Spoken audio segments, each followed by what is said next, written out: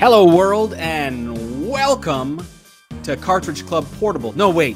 Cartridge Club Prime? No, just Cartridge Club now. Cartridge Club Portable doesn't exist anymore. It's gone. But this month, we're bringing back Cartridge Club Portable. What do I say? I don't know. Hello, world. Welcome to Cartridge Club or Cartridge Club Portable. I'm your host, Curtis Freisel, and this month we are celebrating March Madness. I got some guests along with me. We're doing this crazy video style. Check this out to my, oh gosh, this side. I got FitNat.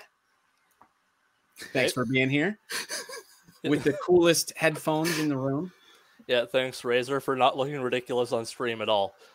We got, let's see, where's this? Down here, we got Jeremy Threeb. Am I saying that right? 3EB, the resident Third Eye Blind super fan. I always say it wrong. You're a Third Eye Blind super fan? Yeah. Can I graduate? My friend works with them. No way, really? Like currently? Gosh. Well, hey, let's talk after the show. Yeah. Okay. Don't worry about it. I had no idea. I didn't know the Third Eye Blind thing. It makes complete sense now. Yep, for sure. Oh my gosh, meant to be. And down below, we got the expert himself, Mr. Matt Bandy. Expert, huh? I'm doing good. Expert, and an expert on what you say? Well, this March Madness, see, we used to do something on the Cartridge Club Portable called March Madness, where I would pick a system and I said, you can play anything on that system, right? We did LCD handhelds one time, so like Game & Watches. We did Game Boy Advance one year.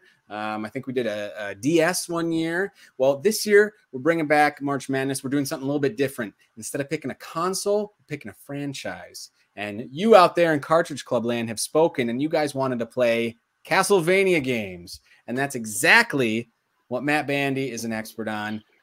Portable Castlevania games. And let me tell you, whoo, there is a lot of them out there. In case you didn't know, I've been doing research all month, and I had no idea how many. I'm hoping out there I'm surprising some of you guys with what I'm about to show, because some of these games I never even heard of. I think there's more than 20 that we're going to be covering. Let me tell you that right now. So buckle up, because it's going to be a bumpy ride. You guys ready to talk about some Cartridge Club portable Castlevania games? Oh, yeah. Well, let's jump into it. At least specifically. I'm glad someone here is an expert. I don't know if I'm an expert. You're an expert, Manny. Well, it's my favorite franchise of all time, and some of the handhelds, or I played most of the Nintendo ones, but yeah, I don't know if I'm an expert more than a super fan. Super fan.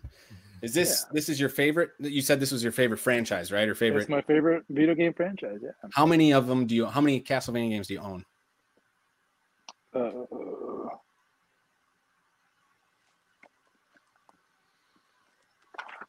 14, 15?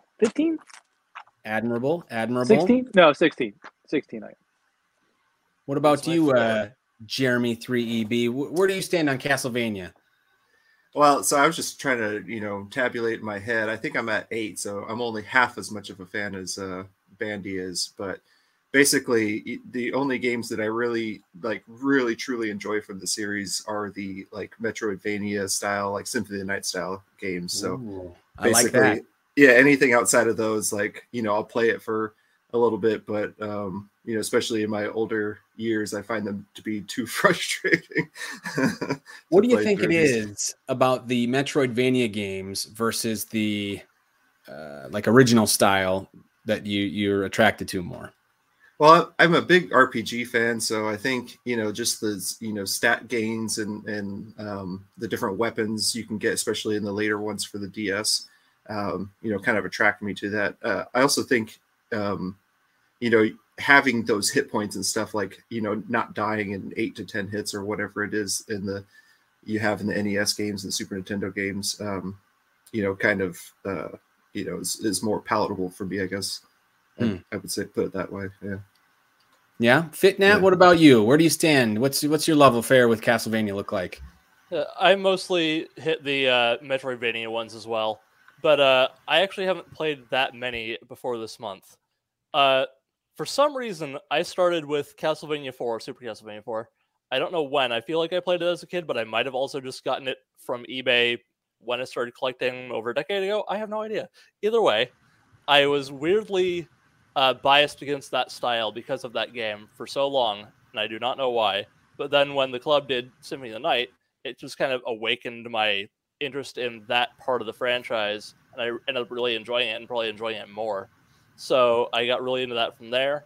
Covered the other missing piece of my Metroidvania history when they did Super Metroid, and now played a couple more for this. Well, phenomenal. Awesome. I should point out, too, if you're out there, you're hardcore cartridge clubber, you probably came into this thinking, wait a second, didn't they do the advanced collection on the Switch and the PS4 and all that jazz? Technically, yes, because those are all portable games. But the original plan was to do every portable game, and you could play whatever. But somewhere along the line, the wires got crossed. That's the one that got promoted, and here we are. So bonus to you, you're getting like 20 other games on top of the 3 that you thought we were going to be talking about. So we got that going. My history with Castlevania is I'm not a big fan of the franchise. That's why I know. Surprise. I've tried the old games, cannot get into the old style to save my life. I have no nostalgia for it. I didn't grow up with any of them. Even the Super Nintendo, I didn't play until I was an adult. The Super Castlevania 4. And then, you got these. So that's like the one half. Then the other half, you got all the Metroidvania style games. And I started with Symphony of the Night. And it didn't do it for me. Again, no nostalgia. I felt that was. I almost felt it was too easy. And I don't know. It didn't light that fire inside of me that I thought it would. Since then, I have played a couple more Castlevania games, and we'll find out if they changed my mind about the Castlevania franchise as a whole. But before we get there, let's go all the way back to the beginning. Does any of you know the very first portable Castlevania game? The Adventure? On the Game Boy. Yeah, but I am assuming that's wrong as soon as it came out of my mouth. I feel like there's a secret. You fell right into my trap. I feel like correct. That is correct. Yeah. You would think so because that's the most widely known one on the Game Boy. But you would be mistaken because that came out in 1989, and there was not one but 2 games that preceded it in 1988. And the very first Castlevania portable game was actually an LCD watch. Oh. Can you believe it? Based on Castlevania 2, Simon's Quest. Huh. And if I'm not mistaken, I think I have, let's see, do I have? Honoring the legacy and quality of that entry. Let's say that again. Honoring the legacy and quality of that entry. Yeah, exactly. Now, I think I have video of the watch. Do I have? Maybe I don't. Let's see. No, I don't. I couldn't find video of the watch in action. Unfortunately, you'll just have to do with some pictures.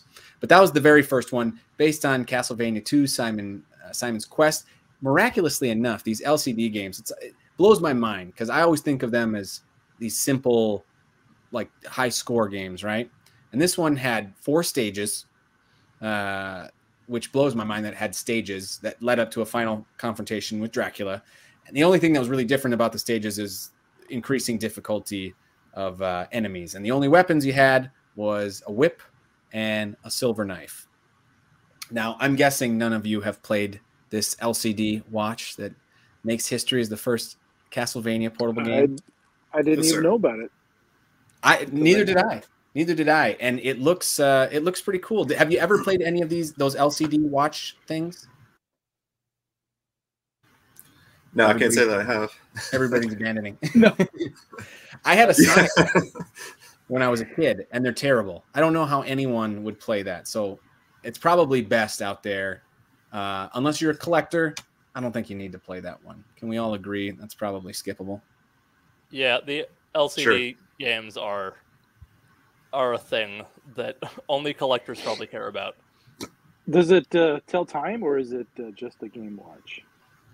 Now, that is a great question. I think it might also be a watch because it seems like what a terrible idea to release something that it looks like a watch and isn't a watch, but I could be wrong. It's Simon's Quest. If it does tell time, it's probably wrong. Well, there you go. No matter what you said it to. I'm sorry, anyone that actually likes Simon's Quest. I haven't played it enough, but it's an easy joke.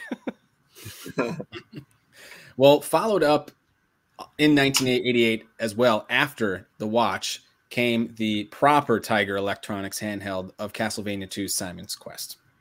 Now, this is what most people are familiar with, the old Tiger Electronic handhelds. And in fact, you're lucky enough, while we talk about this, I will play some video footage of that. So here we go. This is not me, by the way. This comes courtesy of East Exit Japan Merchant on YouTube. So thank you for letting me use this footage. Look at that. That walk cycle.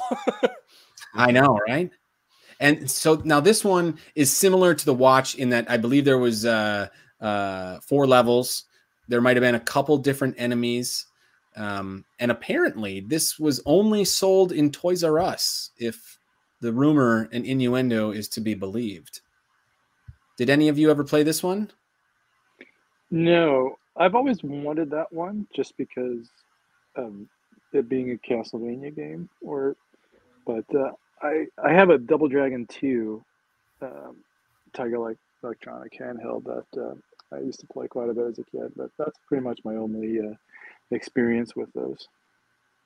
I love this. I mean, the art's always really cool on these Tiger Electronic handhelds, but you know, I'm really impressed that this even has a life bar on the upper right corner of the screen. You can see he's got a life bar.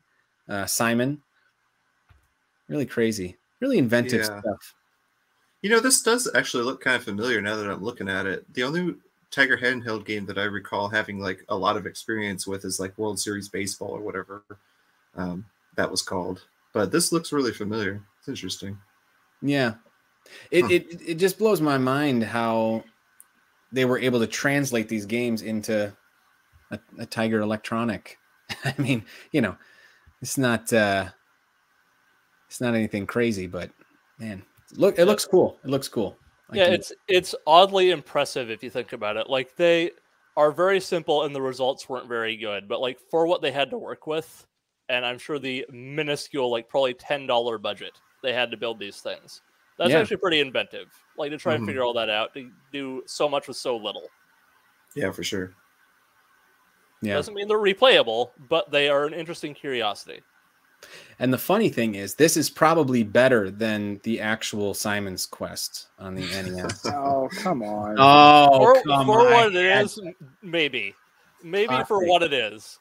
But to be fair, that was mostly down to a bad translation. So, yeah. Well, my question is, what's the soundtrack like on this handheld? Probably better than at least one entry on this list. Here, let's. I have the volume down. Let's see if you hear anything. Oh yeah. Oh yeah. That classic Castlevania sound. I bet it probably plays a little jingle at the end of a level or when you die. Yeah. Hard to say, but that's what the Castlevania Tiger Electronic handheld looked like. So those were the first 2 games in '88. Moving into 1989, now we get to what Fitnat aforementioned, which was Castlevania: The Adventure on Game Boy. Now, everybody's familiar with this one, right? This is pretty I always, when you're hunting for Game Boy games, you always see that one out there. Let's get you let's make you solo layout. There you go. There you go. That's great. Yeah. Exit solo layout. So yeah, Matt Bandy, you brought it up, or you're showing it. What do you think of Castlevania: The Adventure? This one I did not play as a kid. I played so I played this one as an adult, and you know, it's slow. It doesn't control very well, and there's a few jumps in the game where it kind of makes it almost broken, to where it's really, really hard to get past a certain point. Blind jumps? No, just like far jumps. Yeah. Awkward jumps. I played just enough to know what you're talking about. Yeah. Well, this one you don't actually play as Simon Belmont. You play as Christopher Belmont. because this takes place a century before the original Castlevania, and you're still on the quest to defeat Dracula. It's got 4 levels, and it is known for its extremely slow gameplay, as Matt mentioned, and it has no sub-weapons. You just got the whip. That's it. I think you can shoot a fireball out of the whip. Which is a upgrade of the whip. Yeah. Max health with the full upgrade. You get that, I think. Yeah. There's not a lot to remember as it is a Game Boy game, but I remember that much. Yeah, the definitely the humble beginnings of the Castlevania portable games. It was re-released in 1999 on the Game Boy Color in Japan as part of Konami's Game Boy Collection Volume 1, those are neat little games in and of itself, if you haven't heard of those. And then it was also remade. It was a loose remake for WiiWare in 2009 called Castlevania: The Adventure Rebirth. Dang it. That's no longer available, is it? No. No, yeah, that that's a one bummer. might Unless not be. you downloaded it before the WiiWare went out. Yeah, I don't have that. That sucks. So that one actually added 2 more stages, had 5 sub-weapons, and it was received better than the original. I don't know how much better, but it was deemed an improvement, if anything. A high bar to clear, for sure. Yeah. Did any of you play the WiiWare one, Matt? Never got a chance? Did you not listen to what I just said? Oh, I'm sorry. I thought you were asking other people. I didn't. I'm sorry. Yeah. I'm trying to do like 20 things at once. All right, I'll forgive you. Or at least It's okay, more man. than 20 games. Yeah. That's all. So, well, then we have no more to say about Castlevania: The Adventure Rebirth, or Castlevania Adventure. Let's move from 89 to 1991. Castlevania 2: Belmont's Revenge. Now, yes. Oh, let's get Matt. Yeah, see, I don't even need pictures. I got Matt Bandy. This is my my childhood best friend's copy. He gave it to me. Nice. Yeah. How did that happen? You told him I wanted it, and he gave it to you. Is there a story there? No, once I started collecting stuff again, he sent me some of his old Game Boy games, and this was the one I played as a kid too, because we shared a bunch of games together. It's one of the few that I have played. What do you think about it, Matt? Yeah, it's definitely an improvement from the first. They kind of fixed the speed issue with the sub weapons, and it feels more like a Castlevania game. Absolutely. Jeremy, you played that one? No, sir. You haven't played any of the Game Boy ones. That's okay. I have one in the collection. I don't know which one it is, but I haven't played it. Whatever it is, I haven't played it. Yeah. So I'll tell you right now, if you're going to get one of the Game Boy ones, this is the one to get. It's a vast improvement over the original. It's really cool. It is a sequel to Castlevania: The Adventure, so you're playing as Christopher Belmont again. But it's really cool because it has like a Mega Man style where you get to pick. There's like 4 stages initially to choose from. So even if you completely suck at the game, and this is partly why I love Mega Man games, even if you suck, you can still play a lot of the game without accomplishing anything. Oh, nice. Play all the different stages. And yes, they did fix the speed. It's much quicker. Fitnat, did you play the second one? It is the second of the 2 that are on the Anniversary Collection, so yes, it is an improvement over the Adventure for sure. I still didn't play a whole ton of it, mostly because I sucked at all of it. But it is interesting. There are a few moments that are kind of confusing, like if you should go up or down on the ropes and other just odd enemy placements. Yeah. But again, I only played like 1 or 2 stages for one play session, so I don't really have a lot to contribute to that, unfortunately. Well, I'm going to give it thumbs up for sure. Seek that one out if you're looking for any of the Game Boy ones. Unless, of course, you count this next one, which is pretty fun, and I will say might be the best Game Boy one, although technically it's not a Castlevania game, and that's Kid Dracula on the Game Boy. Now, Matt Bandy, you got Kid Dracula to throw? No, I wish I could hold that one up. I have Kid Dracula in the closet. I should go grab it and pull it out. So this came out in 93. This is a sequel slash reimagining of the original Kid Dracula from the Famicom. So much like if you've ever played any of the Disney Capcom games like DuckTales or Darkwing Duck on the Game Boy, it's almost like just a smaller version of the same game. And I've played both Kid Dracula on the Famicom and both, and yeah, it's almost the exact same. You play as Kid Dracula, who is Dracula's son, through 8 stages, ultimately battling Garamoth the Magnificent. And I love it. It's really good. It's and it's expensive. It's highly collectible. I don't even know what it goes for now. Probably it's got to be north of $150 as of this recording. So I don't know if it's worth it that much. Did they put Kid Dracula on the Anniversary Collection? I thought they had for the Game Boy, but it was the NES version. But I did play that a little bit, and it was pretty fun. And you hit it on the head with the Disney games. I could not figure out what it was reminding me of. Yeah, but it was very much like Disney NES era. The only other comparison I could think of was Mega Man-ish. Yeah. But again, I played a little bit of it. The stages are very Mega Man-ish with the platforming, weapons, and just like the overall kind of look and style of it is very. Yes. And again, if you only have the Anniversary Collection to play the Famicom one, I think that's that's the better version probably than the Game Boy. And it's translated into English, which it probably hadn't been before. That's a good point. I mean, we're not talking about the console versions because this is Cartridge Club Portable. It's the only one I can talk about. That's really good. And then we sink back down. The last one that was released on the Game Boy. This came in 1997 in Japan, 1998 in North America, and this is Castlevania Legends. Now, this one's also a little up there price-wise and collectability-wise. Oh, Matt Bandy's got it. Matt Bandy's got it. There you go. There you go.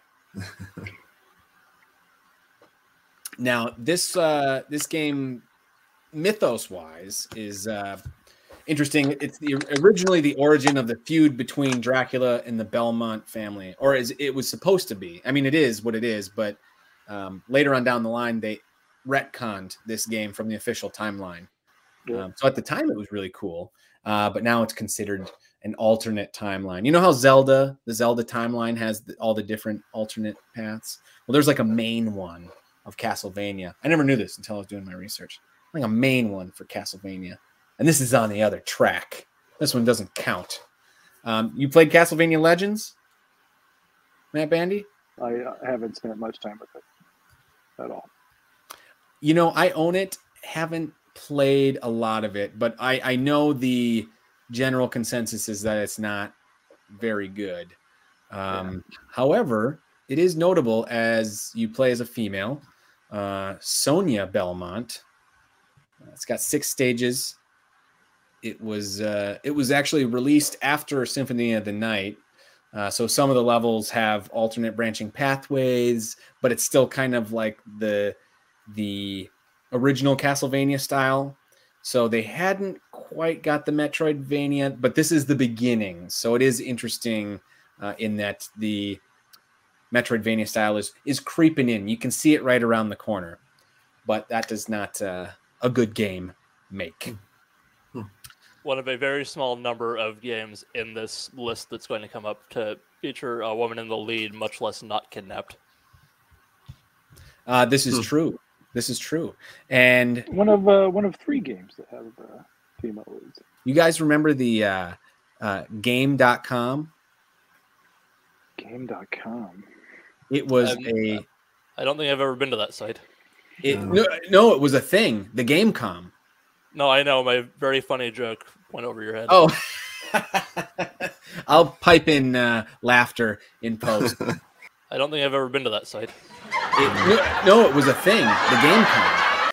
So this was announced, I guess, but never actually released. It was canceled, and it was Castlevania Symphony of the Night on the Gamecom. And I had some awesome pictures that I was going to show you guys, but I'm going to have to edit them in post. But it looked like this. Wow. Whoa. Yeah. Right? Crazy. Can you believe that they translated Castlevania Symphony of the Night to this crappy Gamecom system? And it was originally planned to be online only, which it feels like a lot of bad ideas all together for this thing. It's probably good that they canceled it. Ahead of its time for all the wrong reasons. I mean, just like what, why? But I love this because this is like when you see footage of Resident Evil on like the Game Boy, and I'm like, it's so cool to see them attempt to do something so technically complex on like a simple system like that. And that's kind of what this was, and what you saw in those amazing pictures that I showed you. So that's why you're all blown away right now. Okay. We're out of 97. We're into 98. And we got another video for you guys. Now this is cool. It's our second and last Tiger Electronic handheld, and that is Castlevania Symphony of the Night. Did you know that this came out? Oh no. Oh wow, that's right. Or drawing, I guess. Was that one of the like the black ones that kind of looked more like a GBA? No, not like that. Not the white border. I think it was black, but I wait. Okay, no, that was Acclaim's version. That was they had that. Yeah, this still looks like a proper Tiger handheld. Okay, Tiger handheld. Yeah. Did they take the character sheet from like a Lord of the Rings game for the main character? I know, doesn't it look like Frodo? Kind of looks like Frodo. Yeah, a little bit. Not like Alucard, at least. But really cool. This also very collectible, very expensive out there if you're looking to collect the Castlevania portable games. But how cool is it that Symphony of the Night got a Tiger handheld release? I just think that's awesome. What year was that? 90. This was 98. Yeah. I honestly think the Simon's Quest one was more impressive. Yeah, well, you're not seeing a whole lot here, but let's see what's going on in this one. So, by the way, this video is courtesy of Mr. Vile on YouTube. This game is a simplified version of Symphony of the Night where you play as Alucard, son of Dracula, who must confront his father when Richter Belmont mysteriously disappears. So pretty much the same deal as the game. I only had 4 stages, and again, only released at Toys R Us, supposedly. So it's probably why these are a little bit harder to find. But I am fascinated by this. We're going to move on, but man, I am just like, I could watch. Also got a little bigger. Hypnotic. Oh man, those I'll call them animations for lack of a better word, but they are just amusing as hell. If nothing else, it is amusing. Now, this entire video is like 6 minutes long or 8 minutes long. Okay, so here's a boss fight. Here we go. I was like, I wanted to see when you got to. Okay, I went back a little bit just to see if we could see the beginning. Okay, here's boss. I was wondering because that would have been a very short boss fight otherwise. There you go. Because I think this might be the whole game in like 8 minutes. It looks like he grows 4 feet when he's up on the. And that was it. The top level there. Let's see. Oh, you're right. Well, he's standing up. He's no longer Frodo. Mm-hmm. It's Legolas. Yeah. With a sword. So there you go. Castlevania Symphony of the Night. Okay. Now we're getting to the meat and potatoes of what everyone has come here to talk about. We're moving to the Game Boy Advance. 2001, Castlevania, Circle of the Moon. And I believe Matt Bandy's probably retrieving it right now. Yeah, I do. Oh, my goodness. Look at that. Wow. He's got it complete in a box. When'd you get that? I do. Oh, a long time ago. Well, Yeah? not maybe like 8 years ago, maybe. That's a little while ago, especially in terms of prices. That Yeah, I would have bet- been the time to get Good it. time to get probably. it. Yeah. Can I ask how much you paid for it 8 years ago? Actually, you know what I did? I had the games themselves, and someone was selling the just the boxes, and I did a bulk deal with him for all three of the GBA boxes for like $100, I think. So talk to me about Circle of the Moon. Fitnat, you played Circle of the Moon. Yes, You won't that shut was up the about first one I actually played all of. I actually liked it way more than I thought I would. Like, I thought I would enjoy it, but it was actually impressive to me because you wouldn't think of it being a launch title, and I can't remember if it was that one or Harmony or just which one of those was the one that was like heavily derided by people. And from a little bit of like It would be reviews I looked up, Harmony. Harmony Yeah. was the one. Yeah. I mean, which one was rightfully versus which one was in general. But people do apparently have issues with Circle of the Moon, like probably that there's no backdash, which I just didn't even register to me for some reason until I went back to it after the other two. But I actually really liked the movement options outside of that, like the abilities you get throughout the game.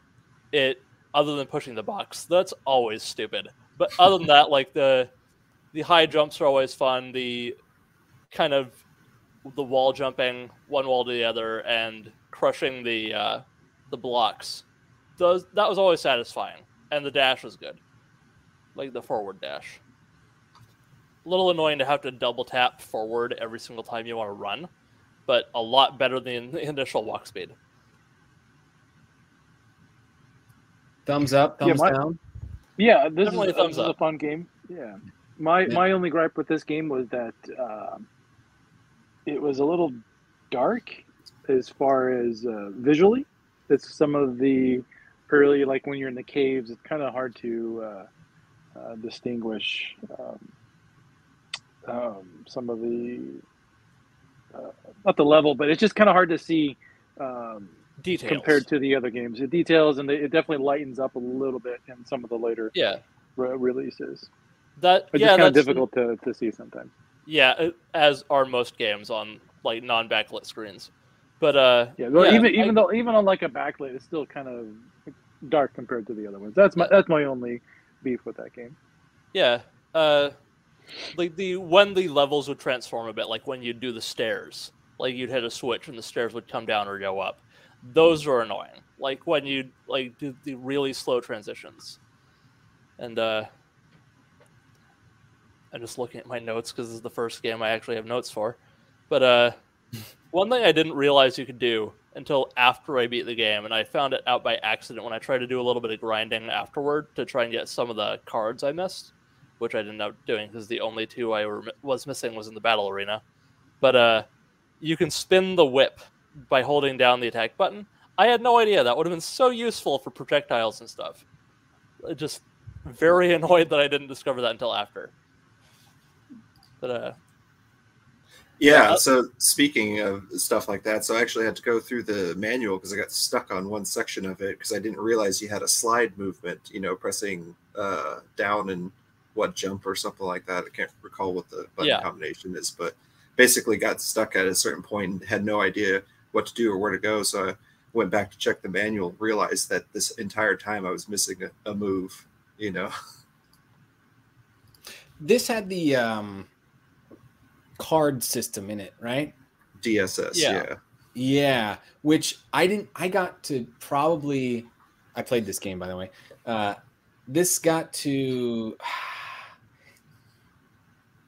way towards the end. I was probably like 2/3 to 3/4 of the way through before I realized how to like manipulate the card thing to work for me. I guess I just didn't feel the need to use it. I think it was one of the bosses was giving me guff, and I looked up like what is the best way to do it, and they were like, "Oh, use this card combination." It was the Twin Dragons, like, zombie dragon one. Oh yeah, that one boss was annoying. Yeah, and so I had to get like some card combination that gave me like a bit more shielding. Yeah, and I used probably the flame sword at the time for that boss, just to get that verticality without having to use all the specials, like the special items. But I'm with you with not getting to the card system until way later. Like not like way late into the game, but it took me a while to actually bother with figuring it out. Yeah. So I was the opposite. I got into it really early on, and then as the game progressed, I pretty much only used 3 combinations: luck increase, heart increase, and health restoration.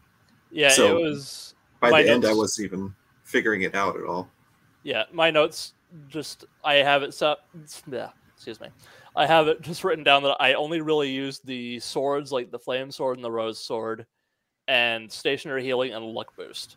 Those were the most common things I used in terms of the card system. I ended up someone in the Discord, I don't remember who, but mentioned a poison cloud that just kind of spurted poison out constantly around you. And I tried to use that a little bit when I was grinding certain enemies, just trying to get through areas. But yeah, I just mainly stuck to anything that was like immediately useful, not anything super creative. Mhm.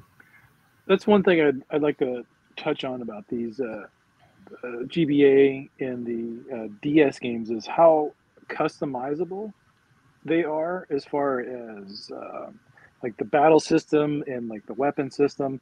It's almost overwhelming sometimes, all the different type of combinations, and that's for me to get past that. It's kind of hard to, like, I want to kind of discover them all or try them all out, but it's so kind of daunting sometimes. And you just kind of, I would just pick like, okay, this works for me. I'm not going to dig too deep into this, but if you want to, it's there. And it's pretty crazy. Yeah, I think for all three that kind of stands. Like once you get a certain amount of abilities, you just try to scroll through them all, and you're like, you just start to kind of glaze over. You're like, okay, I'll stick with these because I know these, and these are immediately useful. It's good to have the variety, but it can be a bit much, or a lot much in terms of the souls and Aria. But we'll get there. Yeah, for sure. Like I was saying with the DSS combos, I went back to my game earlier today and realized like the back half of the cards that you obtain, I didn't even try to figure out what they did. Like they still had question marks on them just because, you know, I wanted that luck boost as I was exploring through the game to get item drops and everything. Or, you know, relying on the boomerang cross sub weapon so much that I needed hearts all the time. So, you know, basically traversing through areas with either luck or extra or double hearts activated. So, you know, not even needing, you know, the back half of whatever combos you would gain later in the game. Yeah, for some reason that just reminded me, like, there's no merchants or currency in this game either, which made it really annoying to get potions. Like, that was very difficult. I mostly didn't bother, which is why I could not get through the battle arena, other than it just being annoying as hell. Yeah, just in terms of just constantly bombarded by enemies. Yeah, the battle arena, was that the boss rush? Yeah, well, okay. sort of. It was like a survival. Okay, thing. it's been quite a while since I played this one. Yeah, it's like 17 rooms with different enemies, and they're like powered up and everything. Yeah. I got to the room with all the Minotaurs, and that was about as far as I could go. Yeah, that my first try, that's how far I got. And then earlier this week, you know, trying to refresh myself on it, I got, I think, 2 rooms further, but without the ability to, like you said, buy potions or anything, you know, having to grind it out. Like, I just didn't really feel like spending the time doing that, especially, you know, given that I'd already beaten the game and everything. So I think with the ability to buy potions, I definitely would have just like stocked up and gone through it. But then, you know, the challenge would have been negated a little bit, right? Yeah, but at least you would have had a fighting chance. Yeah. I think Rem2 Gaming actually got through it, and I don't know how he did that, but he did. He just kind of robot beats all these games anyway, so I have no idea how he does most of the games he beats and how little time he beats games. Yeah. The thing I don't like about like the battle arena too is so many games do this. By the time you get to that and what you earn from like surviving it doesn't matter at that point. Like it comes so late, and you're like I don't want to go through this now. Like I'm happy with where I'm at. Like I'll go beat Dracula right now. I don't need this crap, you know. And then you fight Dracula, and then you're absolutely done with the game because you never want to play it again. Exactly. So yeah. Is this the one where there's like, how many different forms does he have? 2? I think 3. 2. 3. Oh, 3. Like there's the one that's the standard fight with the fireballs and the glowing orbs of lava or whatever the hell they are. I have tried to think about what they actually are supposed to be until this second. But either way, I'm trying to think, because I've beaten all these games, but this one has been a long time since I played it, and I think if I remember, I'm spamming like a jump where I'm constantly hitting against the ceiling to avoid. Yeah, you had to, because in the second form, when he's like the more like big devil form, he does it's pretty tough, right? Yeah, he does this. He does this move where he just kind of rockets across the screen all the way, and he'll kind of follow you. Yes, you have to do that.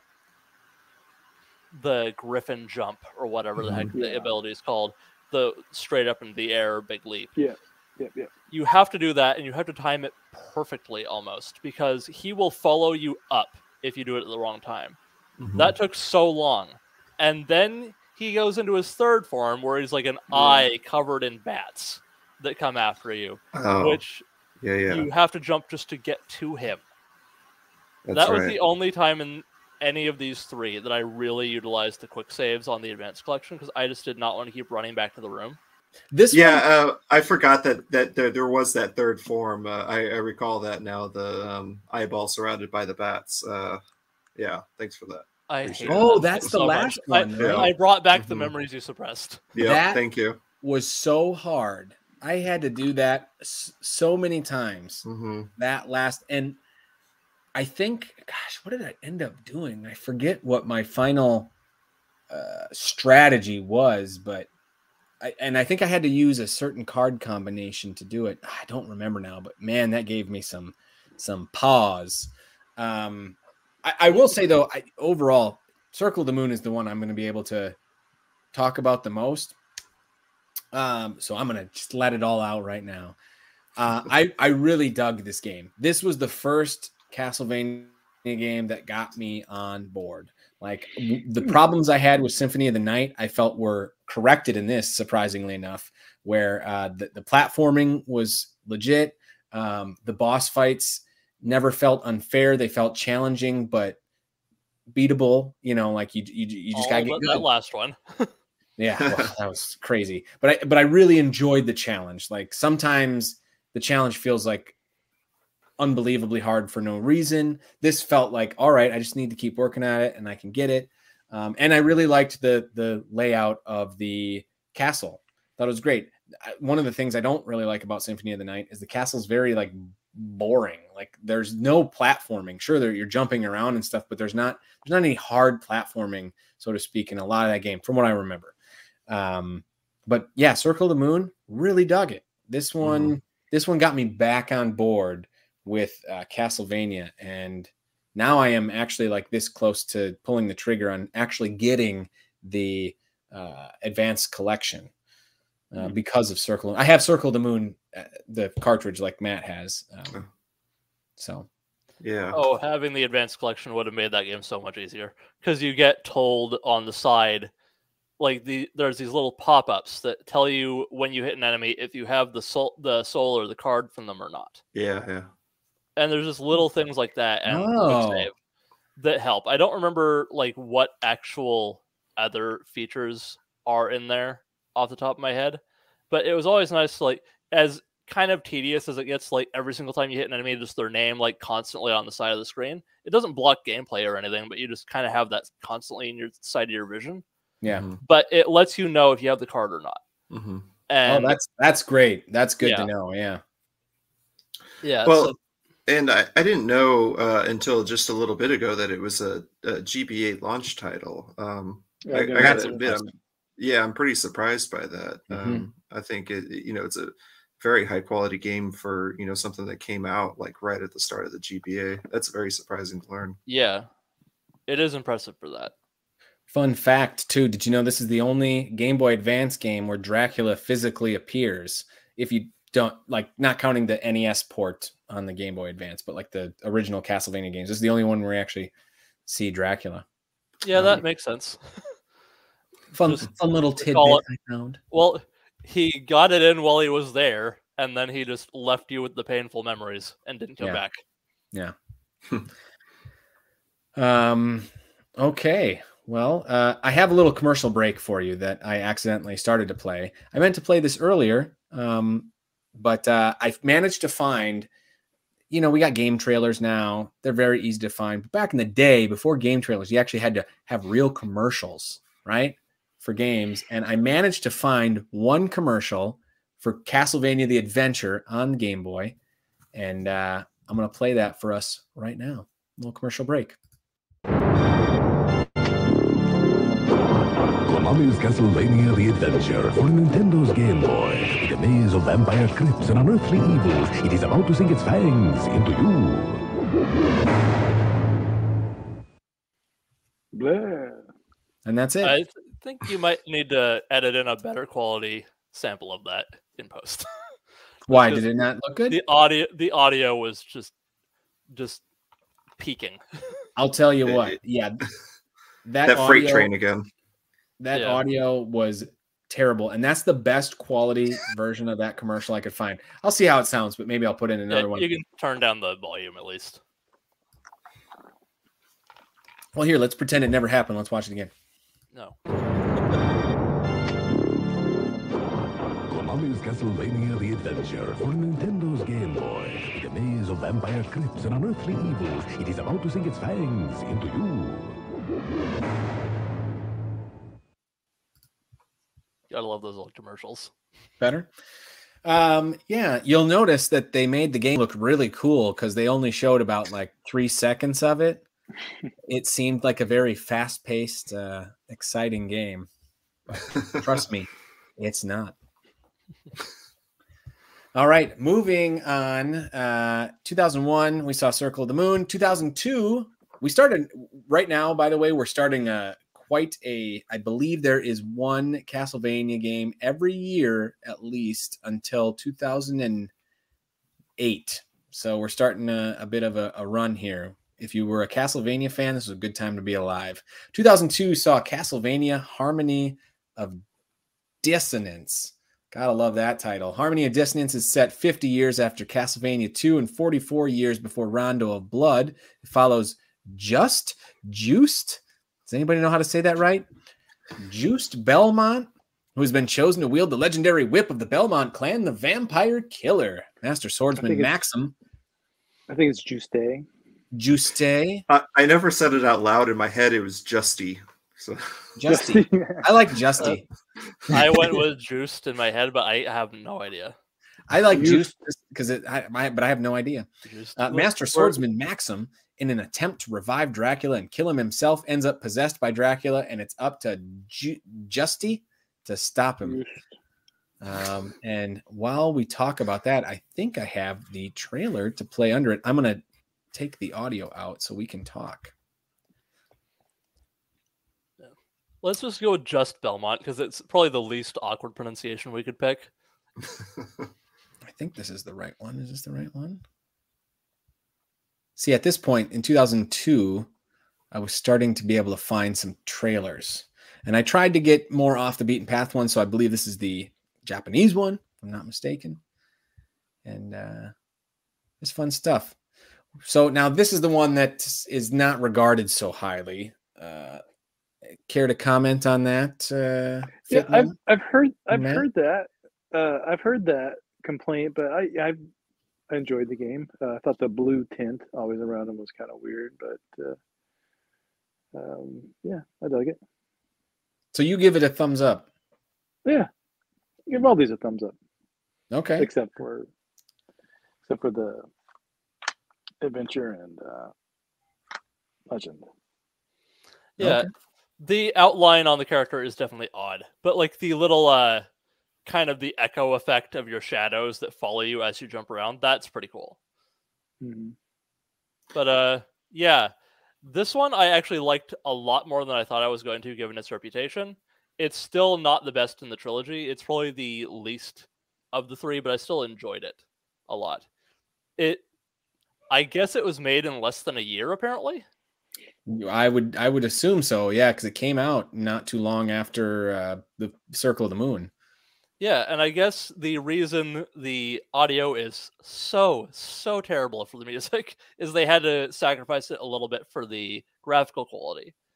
I'm not sure about that. I heard that in one of the reviews I watched to refresh my memory, but that sounds like it could be the case. But yeah, the compositions are not necessarily bad, but the samples of like the actual like instrumentation and everything, it is awful. Mm-hmm. I do not know what they were thinking with that. I have to wonder if the title came before or after the music. Well, that's funny. Yeah. Yeah. But Fitnet, you give this one a thumbs up too, then? Yeah, kind of an eh. A middle thumb? Yeah, about. Like, I really enjoyed it, but there are a lot of problems. Okay. Like, yeah, the lineage from Simon's Quest is clear, and that it's not in terms of a slight. This Oh. is the first time I'm not ragging on the game, just needlessly. But You got a sexy It, guy there. yeah, Nice. it was kind of odd that he was the one that turned out not to be like related to Dracula at all because of the white long hair and everything. Hmm. I think Yeah, he's it's the pretty only pasty. one. Yeah, that's like Alucard-ish that did not Mhm. turn out to be related to Dracula in some way. But yeah, the level designs in this definitely called back to the NES game a little bit in certain areas, and it was certainly not surprising for the obtuse middle entry in a console trilogy to be a sequel to Simon's Quest. Yeah, bizarre. It's funny though that you brought up that it harkens back to that. I do have in my notes that there was less platforming in it than Circle of the Moon. Apparently the developers put the emphasis more on difficult enemies rather than difficult platforming. Yeah, that sounds like it could be right. Yeah. There were no secret rooms to speak of, Yes, which is really weird. it says also less secret areas that left a lot of fans disappointed. Mhm. I think there's like 2 or 3, and they're all really weird. Like I think I don't remember if it's Circle of the Moon or this one that had one that was hidden above a save room. Like, why would you look above a save room? Like within the room, you have to jump up. Mhm. Was it? Okay, yeah. That is super weird. And yet, like I play, like for instance, Metroid, like Metroid Dread. There's never secrets in save rooms, and I can't help but check every save room for some sort of secret. But it's very strange. It is very odd for them to put a secret in a save room. There just isn't. It doesn't happen. Yeah, it's like, let's take the most copy-pasted room in the entire franchise and make a hidden room in it. I think that happens a couple times, but this is the only entry that I'm aware of that actively discourages you from looking for secrets anywhere, much less there. So it's really strange. This might be the byproduct of the short production time. Oh yeah, it makes sense. Like I have gripes, but I understand it. Jeremy, where do you land? Did you play Harmony? I did, yeah. 200% completion on it. Oh wow! So, yeah. I think, kind of have the same feeling as FitNet, kind of a middling entry. I think there's points of it that are a step forward, I think graphically, especially like some of the background aspects of the game, are top notch. And, again, amazed that this came out on the GBA just a year after the release of it. That just like blown away by that fact. But things like the music, it's the first Castlevania game that I've played that I really haven't enjoyed listening to the soundtrack. Typically I kind of like, the soundtrack's pretty upbeat, rocking, good compositions and everything. And this one was kind of to me. I think the weapon combo system was a bit of a step back from the DSS combo system. In fact, while I experimented with a lot of weapons, the one that I constantly used was, again, the cross, the boomerang cross. I don't know what it's actually referred to within the world, but that along with, I think it's the wind element where you have multiple weapons circling around you. And once I discovered that combination, that was basically like always activated as I was like backtracking through the game, which this game has a ton of backtracking in it. Even if you can decipher the obtuse hint that warps exist in the game. Yeah, leave it to this game to, again, respecting the lineage of Simon's Quest. Yeah. Make it the teleportation throughout the game to actually get through the castle hidden in one of the hint cards. Yeah, if you don't find and read that specific hint card, you don't know that you can teleport. Yeah. And fittingly, again, for Simon's Quest, it's by crouching. Yeah. And worse than that, understand exactly what it's trying to tell you. Yeah. So. Yeah, it's like Curtis looks absolutely baffled. So I am baffled. Why would they do that? Because it's a sequel to Simon's Quest. Haven't you been listening? Anyway. I mean, in that respect, yeah, I guess they succeeded. Yeah, it makes sense in how it doesn't. But I think that was the most common discussion thread within the Discord. Talking about backtracking and teleportation. Yeah, Dean was having a hell of a time, and then someone told him that, and it's like, oh my god, are you kidding? I think he did the entire game without teleporting. Oh yeah, and I can see how. Had I not read that on the Discord, I probably would have been in the same pickle. Yeah. But yeah, to explain to Curtis, you have the regular teleport rooms that you do the initial teleportation in, like you go through the door like you would expect to by pressing up. But you can go back to those rooms, at least most of them. I think some of them look different and you can't do this, but either way, you go in the middle of the room and instead of pressing up, you press down, you crouch, and it teleports you around like every other entry. Mm-hmm. Bonkers. Yeah. And you can only find that by what? One of the hint cards. I think it's hint card 1, but I don't think you find it first. And if you why don't would you? find it, you can't do that? If you don't find it, you wouldn't know to. It doesn't But tell you can do it without Yeah. finding that. Yeah. I think the only thing that actually pops up text-wise when you find the teleport rooms is like just comes out and says the room looks slightly different than it did before. And then you never hear about anything again to do with the teleport rooms. At So- least the game had a merchant. A Fitnet, useless merchant, but a merchant. you were thumbs middle on Dissonance? Yeah. Jeremy? So I think, you know, even what I said, all things considered, I'm going to say thumbs up on that one. All right. I think it's one to play through if you're a fan of this type of gameplay. And Matt Bandy? I figured as much. Anybody got anything more to add on Harmony and Dissonance while we're here? I will do a couple of very quick notes that I had written down. Go for it. The furniture. Why? Like collecting all the furniture and furnishing that Was that room. this one? Yeah. Yeah, it's like, why would you go around, furnish a room that is not yours in a castle that you then destroy? Mm-hmm. There is nothing that unlocks after you finish it, because I did it. And it just gets destroyed at the end when you beat the game. Baffling. So explain to this idiot over here the furniture thing. You collect furniture or something? Yeah, most of the pickups that you wander around the game and find that are just hidden around the world that are at dead ends that aren't just elixirs or potions, because every other dead end in this game leads to a potion or an elixir and nothing else. It's baffling. But you find pieces of furniture, and there's this room that you walk into that serves absolutely no purpose. It's just an empty room, and just is like, I might decorate. Why?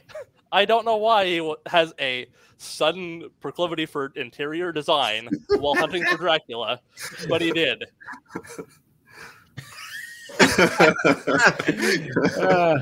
You have very strong feelings about it, but you delivered that with such gusto. Yeah. and more importantly, you did it 100%. You filled that room with all the furniture. Mostly because I was completely baffled on what to do next. I'm like, do I have to finish furnishing the room? I guess I'll go do that. I have no idea what else to do. Please, And Dracula, no more furniture. I thought the ponchos in Jedi Fallen Order were insulting as a reward. Jesus. At least that changes your appearance. But the only other thing I felt worth mentioning, and this will come back up in Aria, is that the Sacred Fist sub-weapon with the many punches, and I don't remember what the vocalization he makes is, but that's a reference to JoJo's Bizarre Adventure. It has to be. Anime reference. Gotcha. Yeah, I was going to mention the same thing about the furniture room. Didn't really understand the point of all that, and it's even funnier to think about when you realize he destroys the castle at the end. So all that for nothing. The other thing, I think this was the game where you're kind of just like moving along, and then you just stumble onto the. No. Sorry, I think I'm thinking of Circle of the Moon. This game, you did have a clear path to the final battle because you drop down into like a pit and then rise up. Never mind. That's I was thinking of something else. So the reason for the furniture, if you do collect all the furniture, it's a slight change in the ending. Really? Oh. Mm-hmm. Do you know what the slight change is? Spoiler. Yeah. alert. Instead of what's her name? Lady? Lady? Instead Liddy? of her laying down, she's standing up like arm in arm with you, holding you. Oh. I was hoping she'd be sitting in a chair like at a dining table, with a painting behind her or something. Is this the one You gotta too be where you have naked to? for all that. For what it sounds like. Is this the one too? Because there's a lot of these games have like multiple endings, and some of to get the best ending, it's kind of cryptic. And I think is this the one where you have to have 2 of the rings or Yeah. bracelets equipped? Yeah, Certain you have to bracelets have equipped or something. yeah, you have to have Maxim's ring and whatever the hell else the other one is. Either way, the only thing I really remember about the ending is that like Just and Maxim just start arguing in front of Liddy for no reason at all. It's like, this is the good ending. Why are you fighting?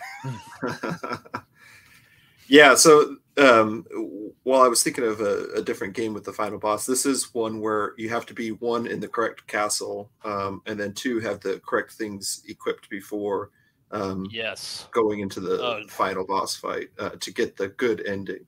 And so I got the bad ending, I think the worst ending, because I was in the wrong castle and I didn't have the rings equipped. And then I went back and got the good ending. I can't even tell you what the differences were. I don't even remember what they were. I awakened the memories of the final boss for Circle of the Moon for you. You were awakened that for me with Harmony of Dissonance. Sorry, Belmont, your freaking ending is in another castle. Jesus. Yeah, you're welcome. I forgot about that annoyance. Yeah. Just because I'm a cornball, the only other note I had for this is what a mild inconvenience to have a curse or poison. Because those status effects just, no pun intended with the just part, but either way, they last for so little time and do so little damage. I just walked through it. Mm-hmm. I did not care at all. This is the one with the poison knight enemy that shot like clouds of poison, right? Is this one? I think the Circle of the Moon. Oh, okay. There's quite a few. That's twice now that I've gotten them mixed up, and I knew that was going to happen during this. We played 3 Castlevania games in a row. We're going to mix things up. Yeah. Yeah. All right. Poison Knights, Jesus. Is that it for Harmony of Dissonance? No more notes. No more notes. I'm sorry for dragging this out so long. Fitnet, I want every single note you have. All right? We got time for every note. Don't leave anything out. I didn't. Okay, good. Then moving on. 2003. We got Aria of Sorrow on the Game Boy Advance. Aria of Sorrow, easy for me to say. Aria of Sorrow takes place in 2035 and stars high school student Soma Cruz, who is accidentally transported to Castlevania and learns he has the ability to absorb monsters' souls. Who wants to take the lead on this one? Matt Bandy, you gotta. There we go. There we 3 for go. 3. You got another. He's kind of a sad guy there. That's Soma, right? Yeah.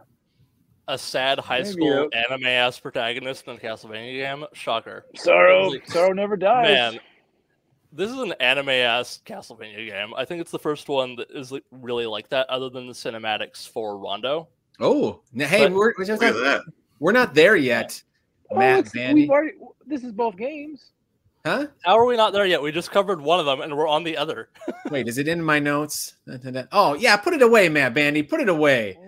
You can't have double back as a separate entry? Cheats. We're going through every single one.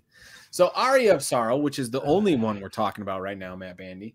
Yes, I got a couple things. It's generally regarded as the best of the GBA games. Is that would you agree with that? Yeah, Fitnet? I'd say so. It's pretty much like the kind of. Okay. Overall, yeah, it loses some things from the previous ones, but it gains a lot else.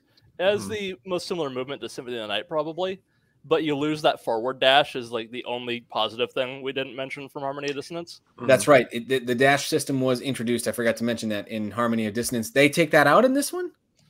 Just the forward dash, where you can automatically from the start of the game do the back dash and a forward dash in addition. Oh, which made exploration so much faster. Anyway, back to Aria. They take that out, and the back dash in this is a lot slower than the previous one. Like, it was a lot harder to just dash backwards through the castle like you would in Symphony of the Night. Yeah. Huh. Well, Matt Bandy, you want to give us your thoughts on Aria of Sorrow? You got any more elaborations? Yeah, not really. That's, to me, for that one, it kind of, took the ironed out, figured out the formula for this one, I think. One thing I found interesting that maybe you guys can elaborate on, because again, I wasn't able to play this one, but it introduces each game's got its gimmick, right? Like the system or whatever that it introduces. This one has the tactical soul system where you can equip souls for various abilities. What I found interesting about this is souls can be traded between Game Boy Advance systems. Oh, like Pokemon, you can trade souls. You gotta catch them all. That's cool. I can't imagine, like, who I would love to find who out there in Cartridge Club world, if anybody, anyone who traded souls in Aria of Sorrow. There you go. There you go. Fitnat, you strike me as someone who may have traded souls. No, I only just played this on the Advanced Collection. Man, you let me I down. barely traded Pokemon back in the day. What do you? I would trade Pokemon just to myself, like between two things, to make sure that I got. But that's a different story for a different day. Another franchise altogether. Yeah. But yeah, I think this is correct me if I'm wrong. The tactical soul system is just another play on the same thing, right? Yeah, very similar variations to on a theme. Yeah. But it's done well. A lot of souls to scroll through, especially if you're only using like 3 or 4 per slot. But it's a good variety. And of course, there's another JoJo's Bizarre Adventure reference with the soul that you get from Cognazzo. Where the demon spirit comes out from your back and just punches and does the ora ora ora thing. Weird vocal thing, but it's basically Star Platinum from Stardust Crusaders and JoJo. It's just a blatant reference. Interesting. What would we do without you pointing out these JoJo's Bizarre Adventure references? I appreciate it. I'm the only one that cares. These are the little tidbits people come to the Cartridge Club for. Yeah, you're welcome to the 3 other weebs that are in the Cartridge Club that care about this. Someone will appreciate that. Someone will appreciate that. Yeah, and someone will appreciate that I went to Fist of the North Star before JoJo as well. And that one of the swords, at least in the game, is apparently the sword from Berserk. Ascalon is the name, I think. I think there's one other that's called the Demon Slayer Blade. But apparently that's a Guts reference. I did have to go to a wiki to find that out.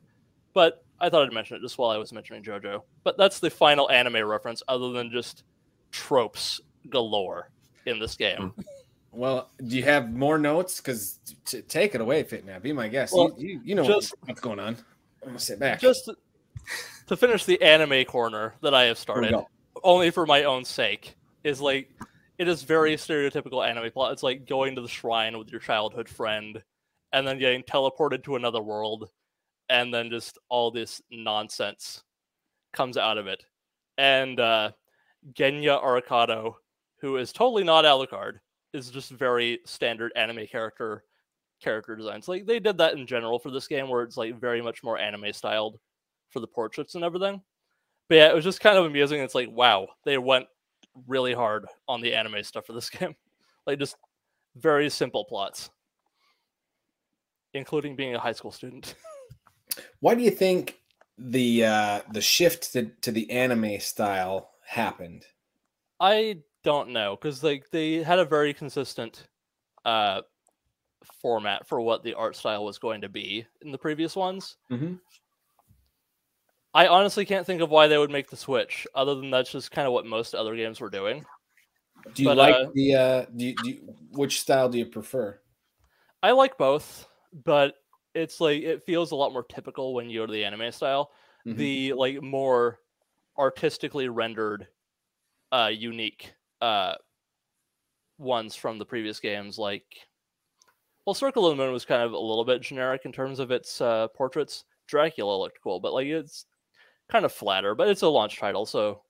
But Symphony of the Night is iconic, and Harmony did that as well. But it's you get used to a certain style for the portraits and everything in these games, and then they suddenly switch it up.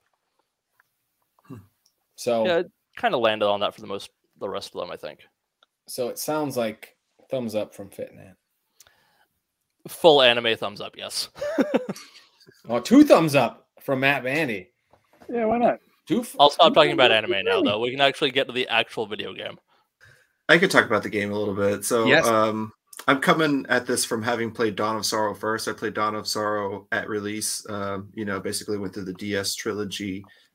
each game was released. So going back in time and kind of like understanding the beginnings of this the Dawn of Sorrow game was pretty interesting. I would say it's pretty similar. From what I recall, it's been a lot of years and a lot of beers since I played that game. But I think the Soul Collection aspect is again another step forward in the whole like customization of these games. In that since there are so many, you can find so many that are immediately useful and that stay useful, but also like find ones that have like different uses. What I mean by that is like specifically attacking ones. Like I would constantly like be testing out different ones and using them rather than relying on a single like sub weapon plus element or DSS combo like in the first two games.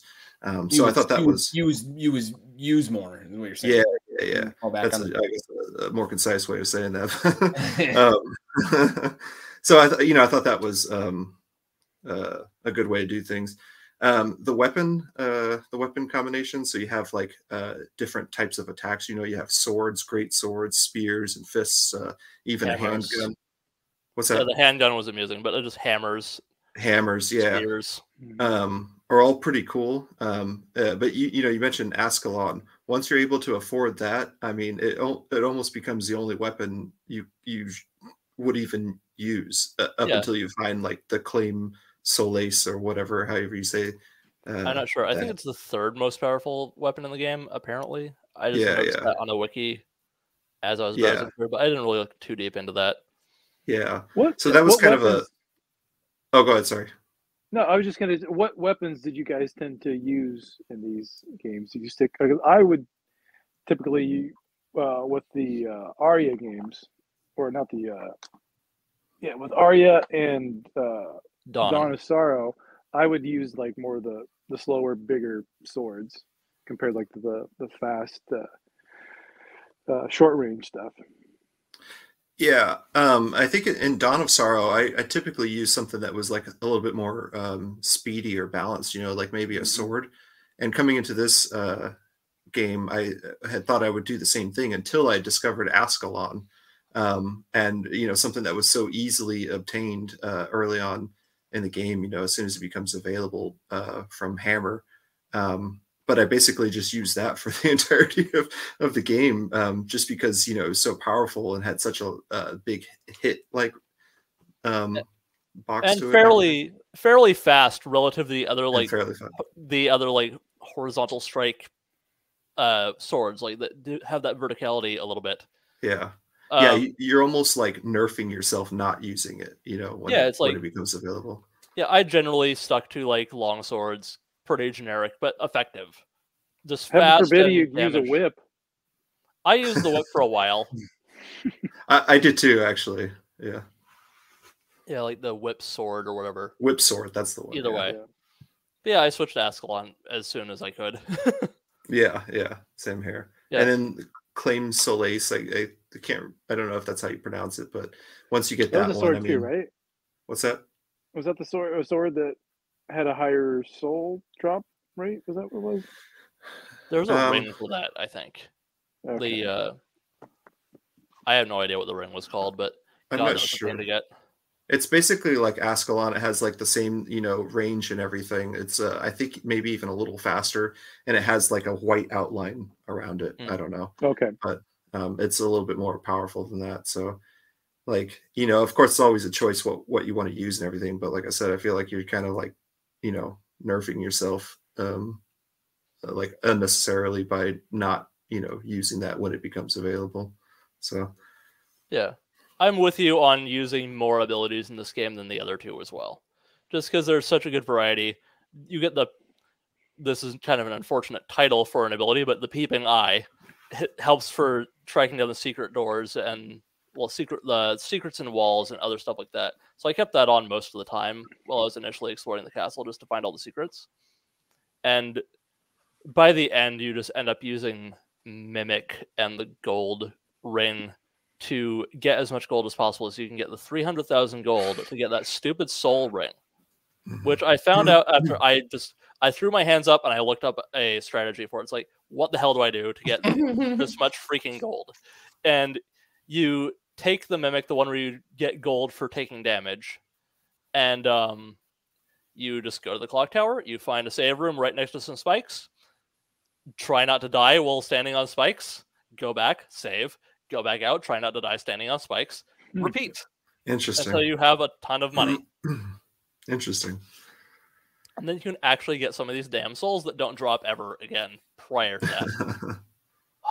The grinding. Yeah, so that's an aspect of it that I just kind of just didn't do. Like I wasn't gonna get all the souls. I think if I had played this at release like I did with Dawn of Sorrow, I probably would have maxed out the souls like I did in that game. But being almost 40 years old and having a kid and everything, I'm like, I just can't do it these days. It's a lot to do. It's a lot to do. Yeah. I could see myself going back for some of the souls if I had just needed something to do and I just wanted to throw a podcast on and grind. I could see myself going and doing that. But I don't know if we want to spoil the big twist in this game from however many years ago it came out. But do it, just do it. It was nice getting tune out now if you care. But it was nice getting the Dracula abilities once that happens. Like you get, I don't remember which souls. But when you get the 3 fireballs, that's kind of nice to be able to use that yourself after a while. Like all these games, and you probably got that ability in other games, and I don't remember any of them because this is the first one I played where you actually did get that, where you throw it the Dracula boss fight. But the last notes I had on the ending, other than the Julius Belmont fight and the final round of Chaos bosses, I think they very much pulled from that. Koji Igarashi did for Bloodstained for the spiritual successor a couple years ago. Yeah, it's I very much remember whatever character that David Hayter ended up voicing. His boss fight is basically exactly the Julius Belmont fight, I think.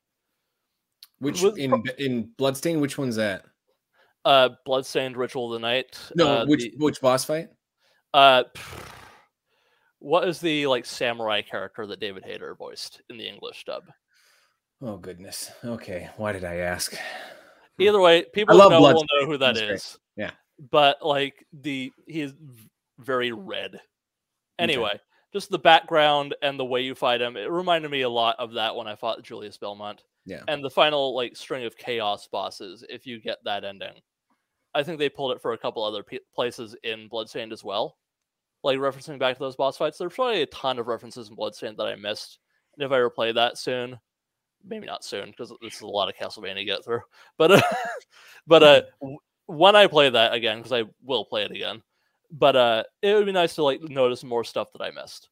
But I had a couple just things that amused me in the final ending, when you get the good ending, you beat Graham with the specific set of souls equipped. Graham was generic as hell. Moving on, but when Mina starts talking to you through the power of friendship, calls you from the beginning of the map, and it's hey, everyone has a message for you, telling you can do it, and it's just so odd, and it's he immediately says does that mean everyone knows I'm Dracula? And it's well, if they didn't before, they do now. Why would you start with that? But then I didn't mention Yoko, but the other character that popped up, she starts her message with good morning, and I just found that hilarious because she had been passed out for half the game basically, and she had just woken up before all this end fight stuff happens. Good morning, how are you? It's okay, we don't know what time it is, but you're stuck in an eclipse. It's probably not even been a full evening in the storyline of this game. But that just tickled me for some reason. Anyway. All right. Is that all we have to say about the Game Boy Advance? It's certainly all I have to say. I didn't skip a single note.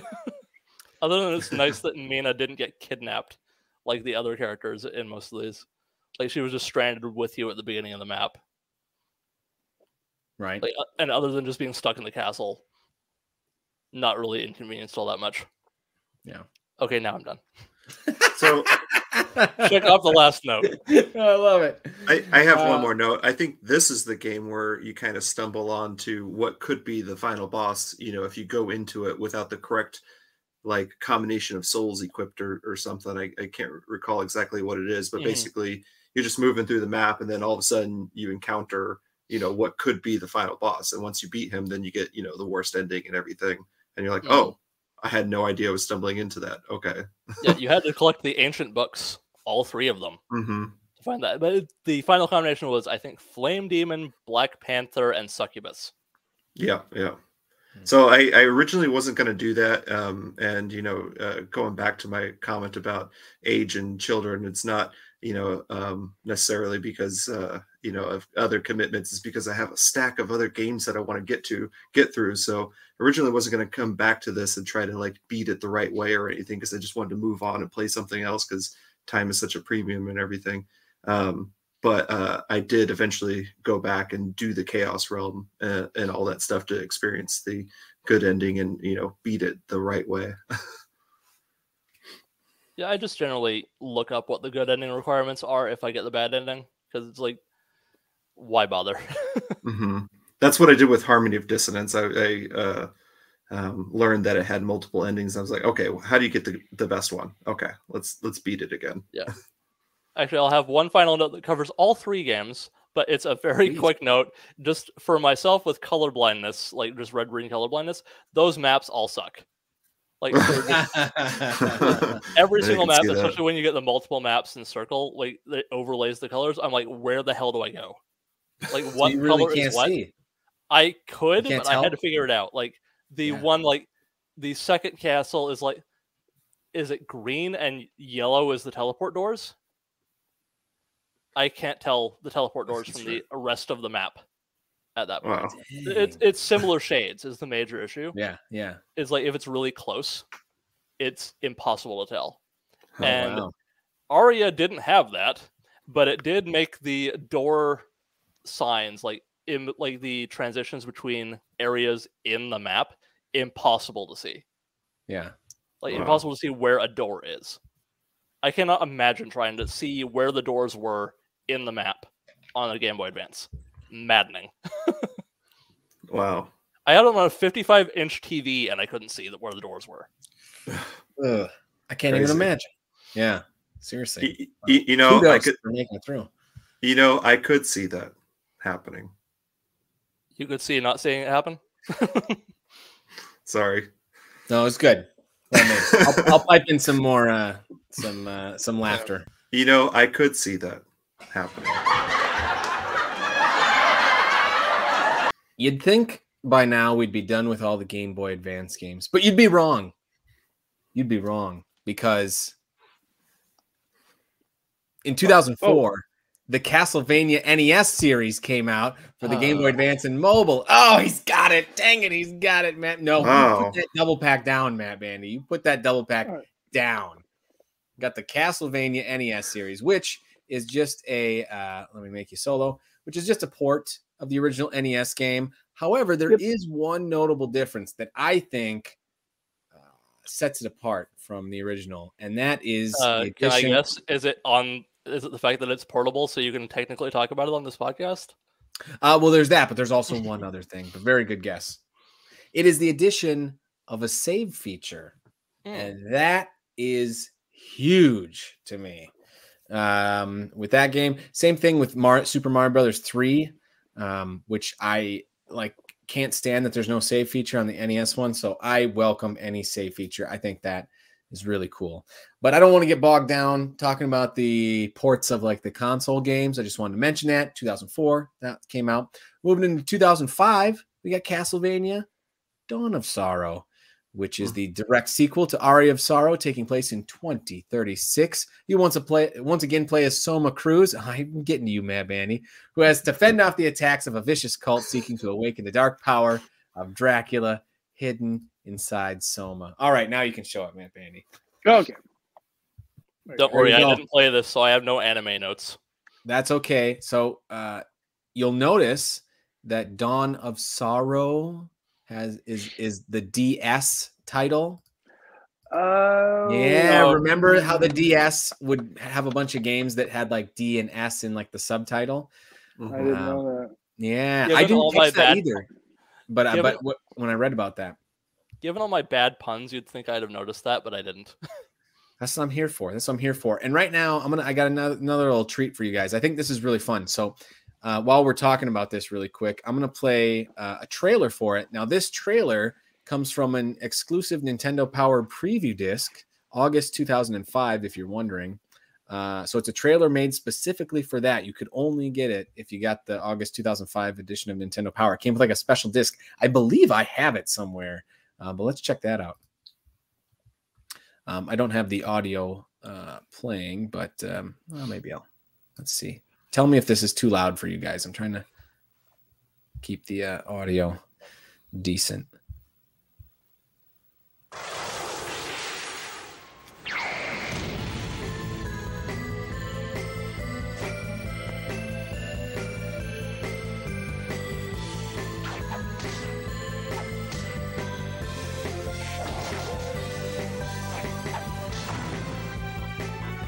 So I guess while this is playing, I'll just mention a couple other things. This also has the tactical control system in it that the other one had. It also introduces the magical wheel system, which uses the touchscreen, which you see in the video. It's hard to hear you over the video. Okay.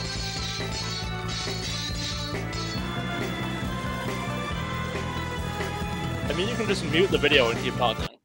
There we go. Teamwork makes the dream work, people. Wow, this takes me back. I don't think I've seen this game since its release. That's such a good game. There's always Anyway, pendulums, aren't there? It looks good.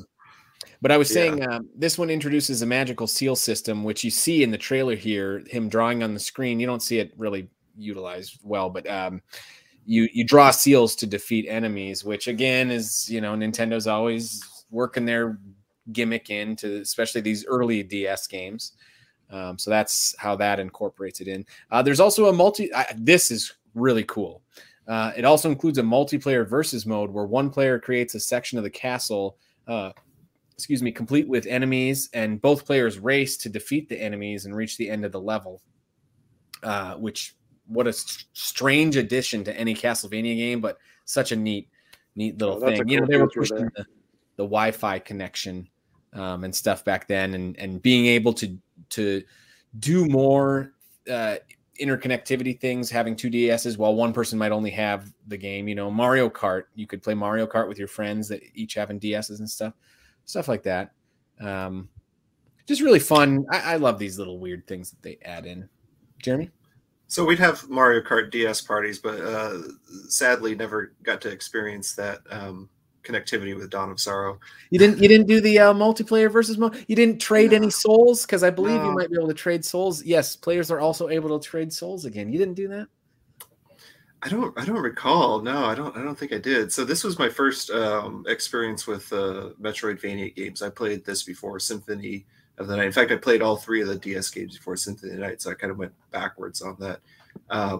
But like I've mentioned before, it was 15 years ago. Is that about right? So it's kind of hard to remember specifics of it, but I do remember that I enjoyed it a lot, and it was what kind of started me on this path of obsessing over Metroidvania games. And anytime I got a hold of one, playing the heck out of it.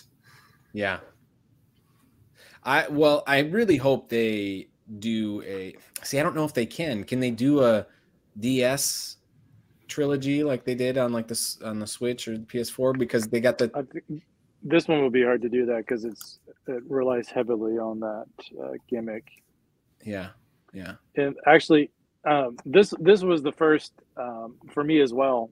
First Metroidvania Castlevania games that I played. I picked this up probably I think when it launched, and so I played this first, and then went back and played the GBAs afterwards.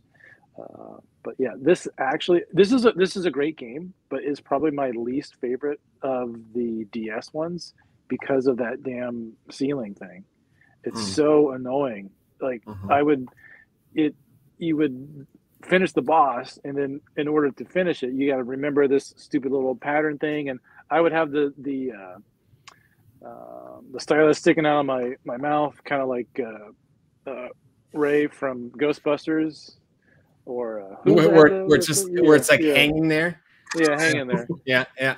So I'm doing the boss fight, and then I have to I screwed it up, and I gotta keep fighting. I freaking hate that. Yeah. I hope when that is like such a shoehorn that gimmick in, just because there was the Nintendo gimmick. Yeah, I hope they do this anyway, but I hope when in probably 2 or 3 years, that's the rate that these ports seem to be coming out, the collections. I hope when they do the DS trilogy, they just take that out, or at least give you the option to turn it off. That could be done. Yeah. Because they're pretty standard Castlevania games other than that. What's cool? It's cool with the DS because you do have the dual screen. You can see other stats and stuff without having to go to the pause menu like in the GBA ones. But yeah, the stylus is just it sucks. So I was going to say good use of dual screen. Maps, stats on one screen. Bad use of it. Touch screen glyphs or whatever. Seals or whatever they're called in that game. The same thing with like Wii U games. Like they add the map onto the gamepad, but it's such a minor trade-off to lose that and not have to have a second screen. Like it was fun at the time, but it's like at the end of the day, you just go, I can just hit select or whatever button it is to go to the map. It's not that hard. Let me see. I think that's all I got about Dawn of Sorrow. Thumbs up on Dawn of Sorrow? It's still a thumbs up for me, even with the stylus. I didn't play it. I want to. No, don't know. I don't know if I'll wait for them to port it. I might just emulate it because it's super expensive now. But I might. They're all super expensive. They all are crazy. Yeah. So I'm glad to have Portrait, but I'm not buying the other two anytime soon. Yeah. Well, speaking of Portrait, why don't we talk about that? And while we start talking about that, got another little trailer for you. Now, this I believe is just a regular trailer that they showed at whatever for Portrait of Ruin. So again, so this is the second game of like the DS trilogy, right? And much like Harmony of Dissonance, this was another like weird, way too late sequel. Portrait of Ruin is actually a sequel to the Sega Genesis game Castlevania Bloodlines. Like what? You play as both Jonathan. Say that again. I didn't know that. Yeah, you play as both Jonathan, the son of the Bloodlines hero John Morris, or as Charlotte, the descendant of the Belnades clan. I don't know. I'm probably butchering it. Belnades. Belnades, known for their magical prowess. The story sees vampire artist Browner has revived Dracula's castle in order to bring ruin to the world, and it is up to Jonathan and Charlotte to stop him. They must enter the world inside various portraits and defeat the evils within. This is, of course, another Metroidvania game. It utilized Nintendo's Wi-Fi connection, offered co-op mode and shop mode, which as of 2014 has been discontinued. You guys played Portrait of Ruin, Jeremy? Oh, yeah. Yep. 100% completion on this as well. I'd say it's probably my favorite of all 6 of these, Metroidvania games that we've been. Well, I guess we haven't talked about Order of Ecclesia yet, but yeah, favorite one. This is your favorite? Oh, wow. Really? Yeah, for sure. What sets this apart from the others? Well, I think I just really like the exploration of it. So it's got, a lot of the same elements as the other one, the leveling up system, hit points, different. I think it has different weapons. It's been a while since I've played it, but I think the exploration. Heavy on the whip, which I like because it's, kind of classic Castlevania. Yeah. Well, it certainly looks great. I mean, look at this video here. Man, I love the style of it. Yeah. So the exploration part of it, I think, is what kind of really sets it apart. You can kind of see in the video here, but you step into, from what I recall, you step into like paintings or something. It teleports you to different areas, different locations and stuff. So it's like getting you out of the castle dungeon theme and into different things. So I don't know. It's a lot of fun. Yeah, it offers some variation. Yeah, because you're going into the paintings things, which obviously I saw a lot of people make comparisons to Mario 64 with the paintings. Oh yeah, going into them. But yeah, it offers so. not the same old underground and castle and library and tower and all that jazz. Yeah. I think it's kind of a culmination of all the like development of all these games and stuff. Like, I think it really just like comes together really well in this title. You can play as 2 characters too. You can switch on the fly, which is cool. Between I didn't realize you could switch. That's great. Both intentionally and unintentionally. Jonathan and Charlotte. So there's. Yep, I can show one too finally. Oh wait, hold on. Yeah. Okay, there we go. And then, whoa, everybody pull out their portrait of Ruin. I can't. Mine's too far away. That's okay. We all believe you, Jeremy. So we're getting a Twitter photo after this podcast. Just kidding. Thumbs up on the Portrait of Ruin. Big thumbs up is what I'm hearing. For sure. I've only played an hour, but thumbs up so far. Okay. Good to know. I might continue playing it despite beating 3 Castlevanias last month. That's impressive. I want to just take a moment to say thank you for playing all. That's really cool that you did all 3 in the month. That's no easy feat. So yeah, I usually don't do like consecutive entries in a franchise, but that just hooked me for some reason. It was the right series at the right time, just the right vibe. I just went through all 3 of them with no problems. Very cool. Yeah. Yeah, I got Circle of the Moon back in January, and I was actually going to take some time off from it because I knew it was like the last couple of these types of games that I had to play. And then, lo and behold, March came around and it was Game of the Month. So I said, okay, well, I guess we got to do it. Yeah. Well, I'll tell you, people in 2006 might have felt the same way because 2006 was a hell of a year for Castlevania. Because not only did we get Portrait of Ruin, you also got, now wait for it. What else did we get in 2006, Matt Bandy? I don't know. Which one is it? The one you've been wanting to show forever. Well, I don't know. The double pack. Yes, we finally got the double pack, which was the last Game Boy Advance Castlevania game released. Now, this is great because not only you get Harmony of Dissonance and Aria of Sorrow. Now, did you know there was some minor differences? So I didn't know that. Several items, Matt Bandy, were removed from Harmony of Dissonance, and no magic mode was removed from Harmony of Dissonance. So I don't really know what that means. I'm assuming there's a mode where you can't use magic. It's just attacks and stuff. They took that out. So is it a better thing to get that or the 2 separately? Yeah, probably, because that's a great deal. You get them both in one. Just word of caution that game, I don't know why, it is heavily bootlegged. Most of the copy, if you look for a copy on eBay, there's a ton of bootleg copies of the cartridge. Really? I don't know why, but yeah.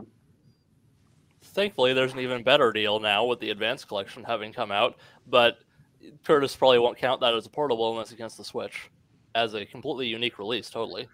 We'll talk about that when we get there. Oh, boy. Yeah, I don't have much more to say about that. Just a cool thing that came out in 2006. I also want to mention quickly, 2001 to 2005 saw various ports of the original Castlevania to mobile systems, but we talked about the one that came out on the Game Boy Advance, and then also the last thing that came out in 2006 on mobile phones. You got a port of Castlevania 3, Dracula's Curse, which I don't know who would want to play Dracula 3 on a mobile phone. That seems, in 2006, no less, seems like it would be the most difficult thing ever, but interesting that it came out. And it was a faithful adaptation with the exception of the inclusion of an easy mode, which I have to imagine was added because how else would you play that on a phone? Can you imagine? That game is hard enough as it is from what I hear. Very and hard. You're trying to play it on a mobile phone? Like, what are you playing on in 2006? A Motorola Razr? How the hell would that work? Like, seriously. Well, you could take Order of Shadows for reference. Well, it's funny you bring that up, Fitnet. Just when I thought you were going to skip it. Oh, what a segue coming from Fitnet. This guy's a pro. Because in 2007, we got Order of Shadows on mobile phones. Now, this one is a weird one. You guys know about this one? I might be the only one. And I've Okay, actually played it. Not recently. I didn't bother, but I remember it.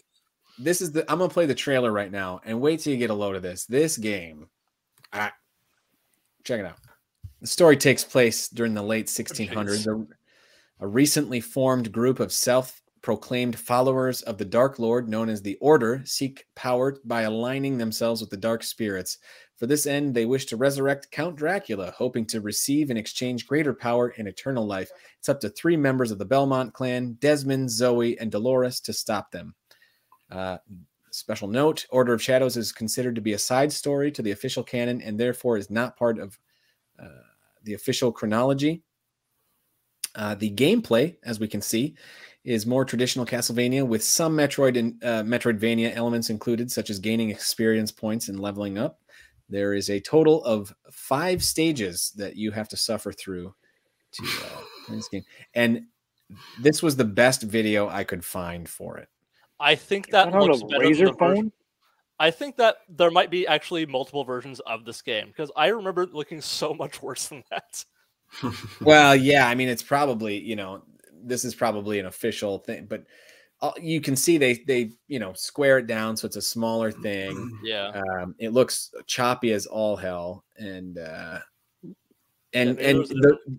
vertical, like that's such an old phone thing. The vertical screen, it's like longer than it is horizontal. But once again, I'm kind of hypnotized by it. I don't know. That might be actually with the vertical gameplay. That might be the only way in this which this was ahead of its time. Like vertical gameplay on a phone. It's just so terrible looking. I don't know if the video. Yeah. Okay, I have to step away for a few minutes. I'll be back. See, this is what Order of Shadows does to people. Oof. That's a lot of stuff on the screen there. No slowdown. Yeah, I'm actually pretty surprised by that because there's like frame drops just in regular walking. You guys ever heard of it? No, first time seeing it. That's pretty cool. Yeah, I've never seen or heard of it. Yeah. I gotta say, for its time, it doesn't. I mean, it looks like a bad game, but it doesn't look like as bad as I would imagine it, looking if you just described it to me. And yeah, we can, crap on it all day, but it is kind of cool that it exists. It's just another one of those things that it's a little bit before its time. If I would have seen that when I was 10 years old, I would have lost my mind. 10 years old, 2007. Yeah. Okay, smart guy. Yeah. And I bet it's not riddled with microtransactions. Very true. Very true. It's probably actually a game that you can play and not have to buy your way through or anything. We just saw the ending. Don't even need to play it now. Great. Nice. Spoilers. So anyway, that's Castlevania Order of Shadows, but I'm going to try and keep this thing moving because we're starting to get behind schedule. 2007. Sorry, Fitnat. 2007 saw Castlevania The Dracula X Chronicles released on the PSP. It includes a 3D remake of Rondo of Blood and also includes Symphony of the Night, which I believe is the first, unless you count the Tiger handheld and the canceled Gamecom game. I think it's the first time Symphony of the Night was on a portable. It's not a good port either. It's like a scaled down size, like it doesn't fill out the PSP screen, and that was a part of the reason why I bought that, and then I was really disappointed. Yeah, I bless you. That was what I would have wanted to get it for, and I probably would have pulled the trigger, but I remember you saying that, and I was like, oh well, then I don't want to get it for that reason. Why it's fun to mention on here, because there's some differences. There's new cutscenes and voice acting in Symphony of the Night. Oh, sorry, in the Rondo of Blood to match Symphony of the Night. So whatever was in Symphony of the Night, they try to match that. And this is all Rondo of Blood stuff, I believe. The stage design is shuffled. For instance, certain candles drop different items. Nothing big, but some smaller stuff. Some of the backgrounds have been changed. The soundtrack's been remixed. There is a unique boss in stage 5, Hydra, that was not seen in other versions. And overall, the difficulty has been decreased overall, but some parts have been increased, including the battle with Dracula at the end. So they've kind of fudged with the difficulty on that. So if you're looking for Castlevania X Chronicle, I believe it's collectible. These are some things that I didn't know that I thought I should pass along to you guys. And Matt Bandy, I mean, do you think it's worth getting the Dracula X Chronicles? No, I don't. Which is exactly why I would have been holding up a copy, but I sold mine maybe 2 weeks ago. There you go. I'm back. I had to catch up on what game we were on, but I have it, and I played it for about half an hour today, and I also echo the do not bother with this. That's a bummer. Now, did you know that, like, was today the first time you had popped it in? No, it's the first time in years, but I wanted to revisit it.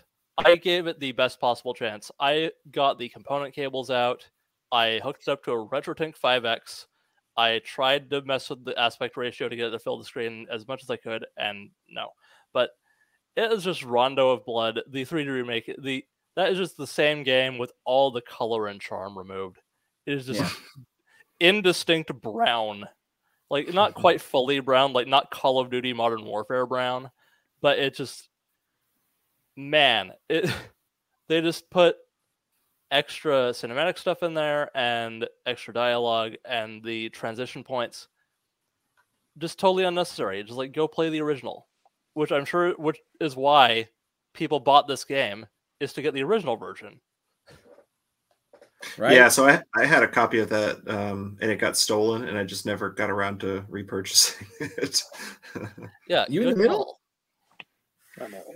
It's Castlevania. All right. I see. If you must collect Castlevania games, like, across the board, it's interesting. It's a novelty.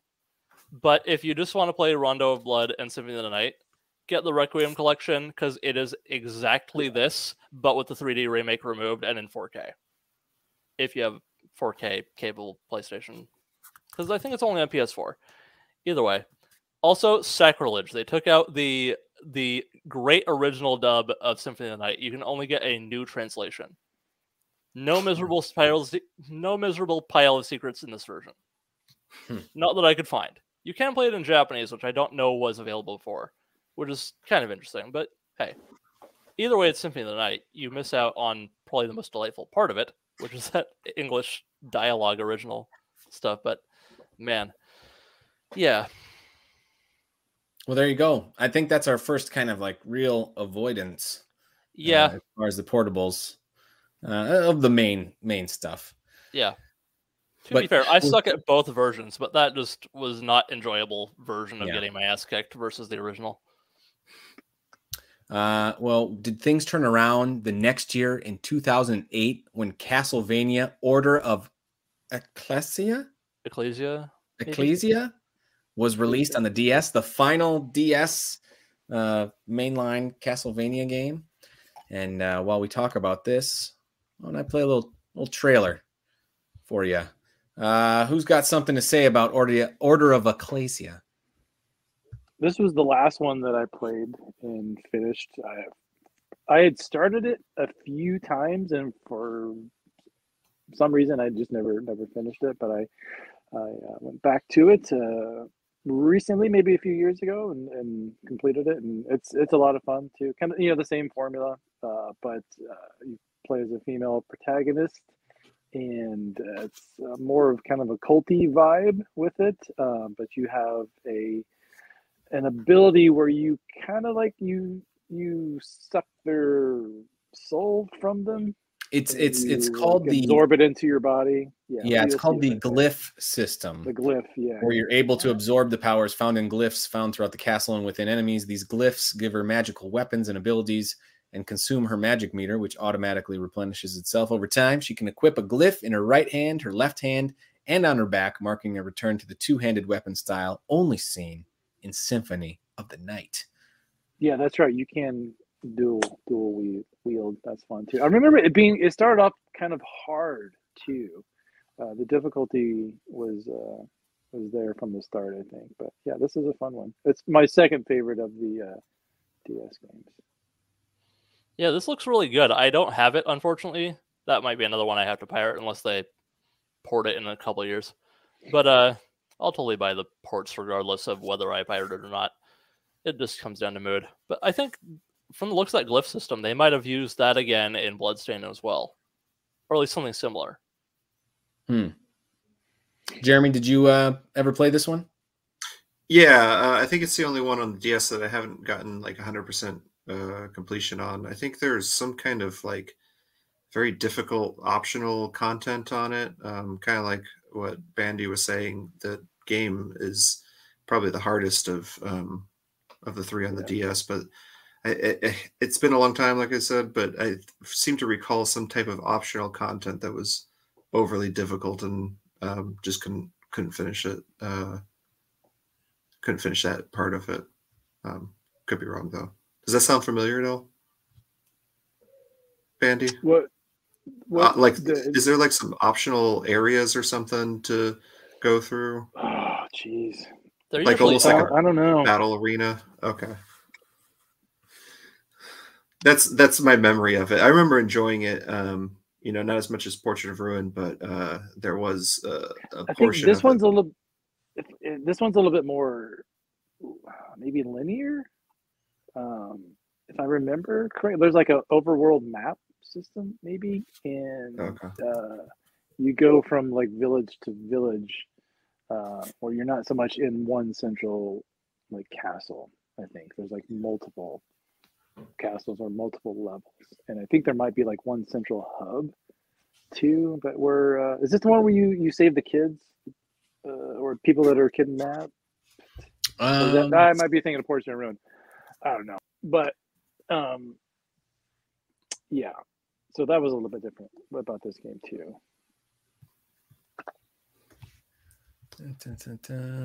Yeah. So thumbs up on Order of Ecclesia. Yeah, for sure.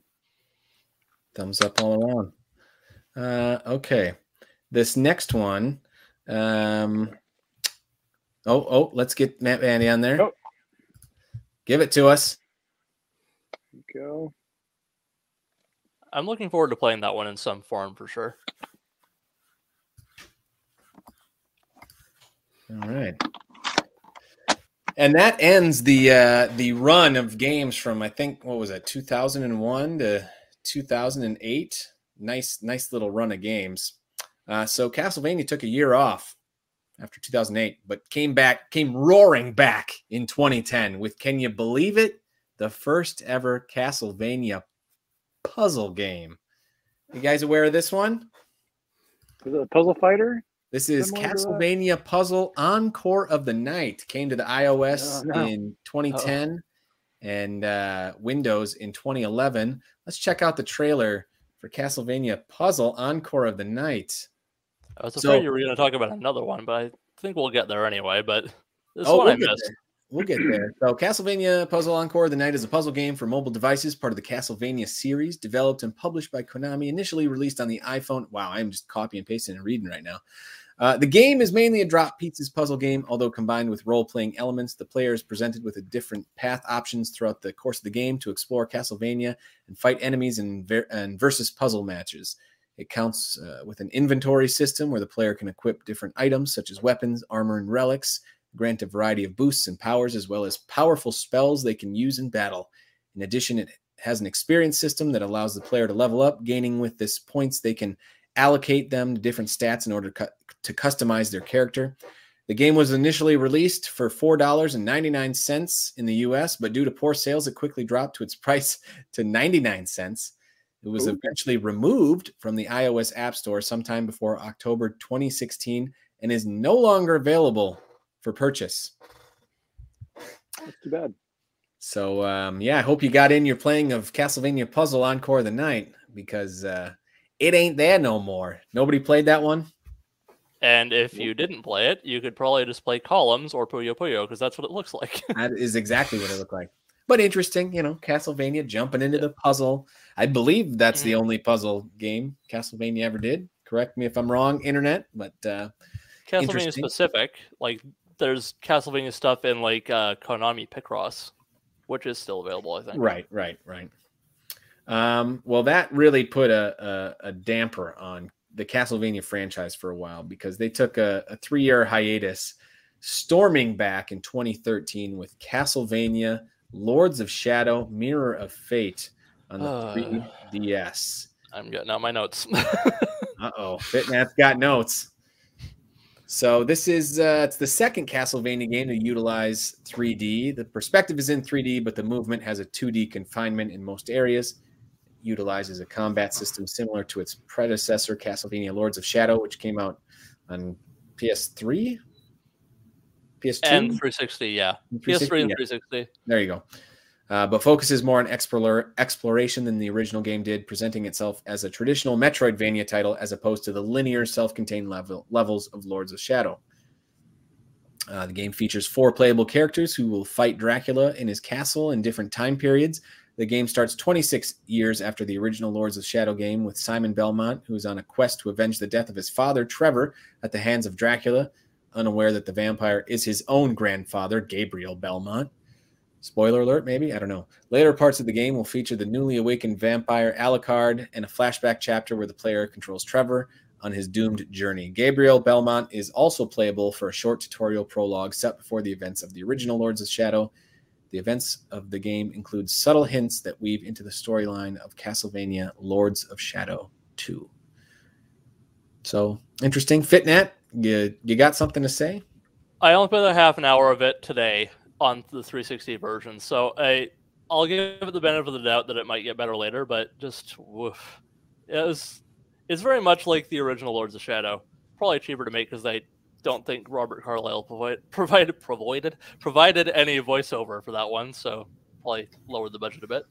Anyway, but it kind of just felt like it was trying to be God of War so much that it forgot to be Castlevania.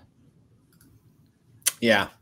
It was so tedious in the way it just stopped you, like at least in the tutorial portions, stopped you every 10 seconds to be like, here is a health refill, here is a magic refill, and gave you 10 seconds to figure out just, whoa, slow down. I don't want to have to figure out how to press R or R1 too quickly to refill my health or magic. Whoa, slow down. Well, I certainly never hear too many great things about this game. Either of you gentlemen, Jeremy or Matt, you played this? I haven't played this one. No, yeah. Any desire? When I saw that it was like the 2.5 or kind of 3D, that was kind of a turn off for me. Yeah. What systems is it on? It's on the 3DS. That's it. Oh, 3DS. But there are HD ports on ports on 360, probably PS3, and you can get it on PC now still. Well, there's the first Lords of Shadow. Mirrors of Fate is 3DS exclusive. No. They made a HD version. Like they. Oh, did they? Kind of similar to Batman Arkham Origins Blackgate. Like that came out on Vita and 3DS and later on consoles with like slightly better textures and stuff like that. Gotcha. That's how I played it on 360. I gotcha. Okay. I've played the first Lords of Shadow for quite a while, so this is very similar to that, but without the Shadow of the Colossus boss fights, as far as I'm concerned, as I'm aware. So again, I only played a half an hour. It was a bit of a tedious half an hour, but I'll give it the benefit of the doubt. I might go back and play it more, just to see if it gets better. But I can kind of understand what people meant at the time, like when they were complaining about games like Uncharted that had like the dedicated, you can only jump here to climb things, like the glowing little grab points. Stuff like that. This like game, like those games I don't mind, but in this one it just very much felt like, okay, after playing 3-4 other Castlevanias, if you count Dracula X Chronicles, but 3 other Castlevanias, like this just, it didn't feel like a Castlevania game because it would just stop you constantly. It's like, I know how to play a video game, let me play a video game. That's funny. It was like insulting levels of explaining to you. So thumbs in the middle, thumbs down, Fitnat? For now, thumbs down, but I'll give it the benefit of the doubt. I only played half an hour. I got through the first boss fight, and I was trying to kind of rush just to get some in to have some experience to talk about it on here. But not a great first impression. Don't know how it stacks out overall. It's Mercury Steam, so either they got way better later, or it's better than I'm giving it credit for. Either way. Well, you out there in Cartridge Club world, hit the Discord. If you've played it, tell us what you think. We want to know. Is it worth playing? Thumbs up, thumbs down, thumbs in the middle? Let us know. Well, that apparently put another stake in the Castlevania franchise. That was a dumb joke. For a few years. Because we moved from 2013 to 2019, and this is the last original mobile or portable Castlevania game that has been released. Original might be stretching it if you're talking about what I think you're talking about. And that is, in 2019, Castlevania Grimoire of Souls came to iOS and Android. Why do you say it's the stretch? To call it original, I'm just kind of being a little glib about a mobile game, but I only played very little of it. But it just like you play as Alucard and probably other various characters.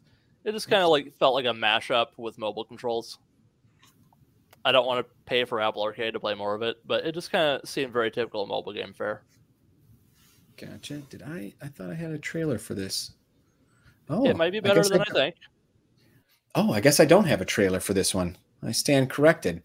Well, let me give you some factoids on it while I throw a picture up on the screen. The original version of the game was released on smartphones in 2019, exclusively in Canada, and was discontinued in 2020. I just made a Canadian joke because I'm the only one here, eh? Hey! The version implemented a use of in-game currency and microtransactions. In August 2021, Konami announced the game would become an iOS and everything Apple subscription. In September, this re-release implements a number of changes over the original game, such as revised layouts, improved graphics and 3D models, removal of the power system since the game is no longer free. The plot of this classic is after receiving a letter from Lucy Westenra, Arikado ventures to the Elgos building. Oh my gosh. There, Lucy addresses him on the grimoires, magic books that contain information on all the past events of Castlevania, which are overflowing with dark power and beyond their control, hence needing the help of Arikado to restore order on them.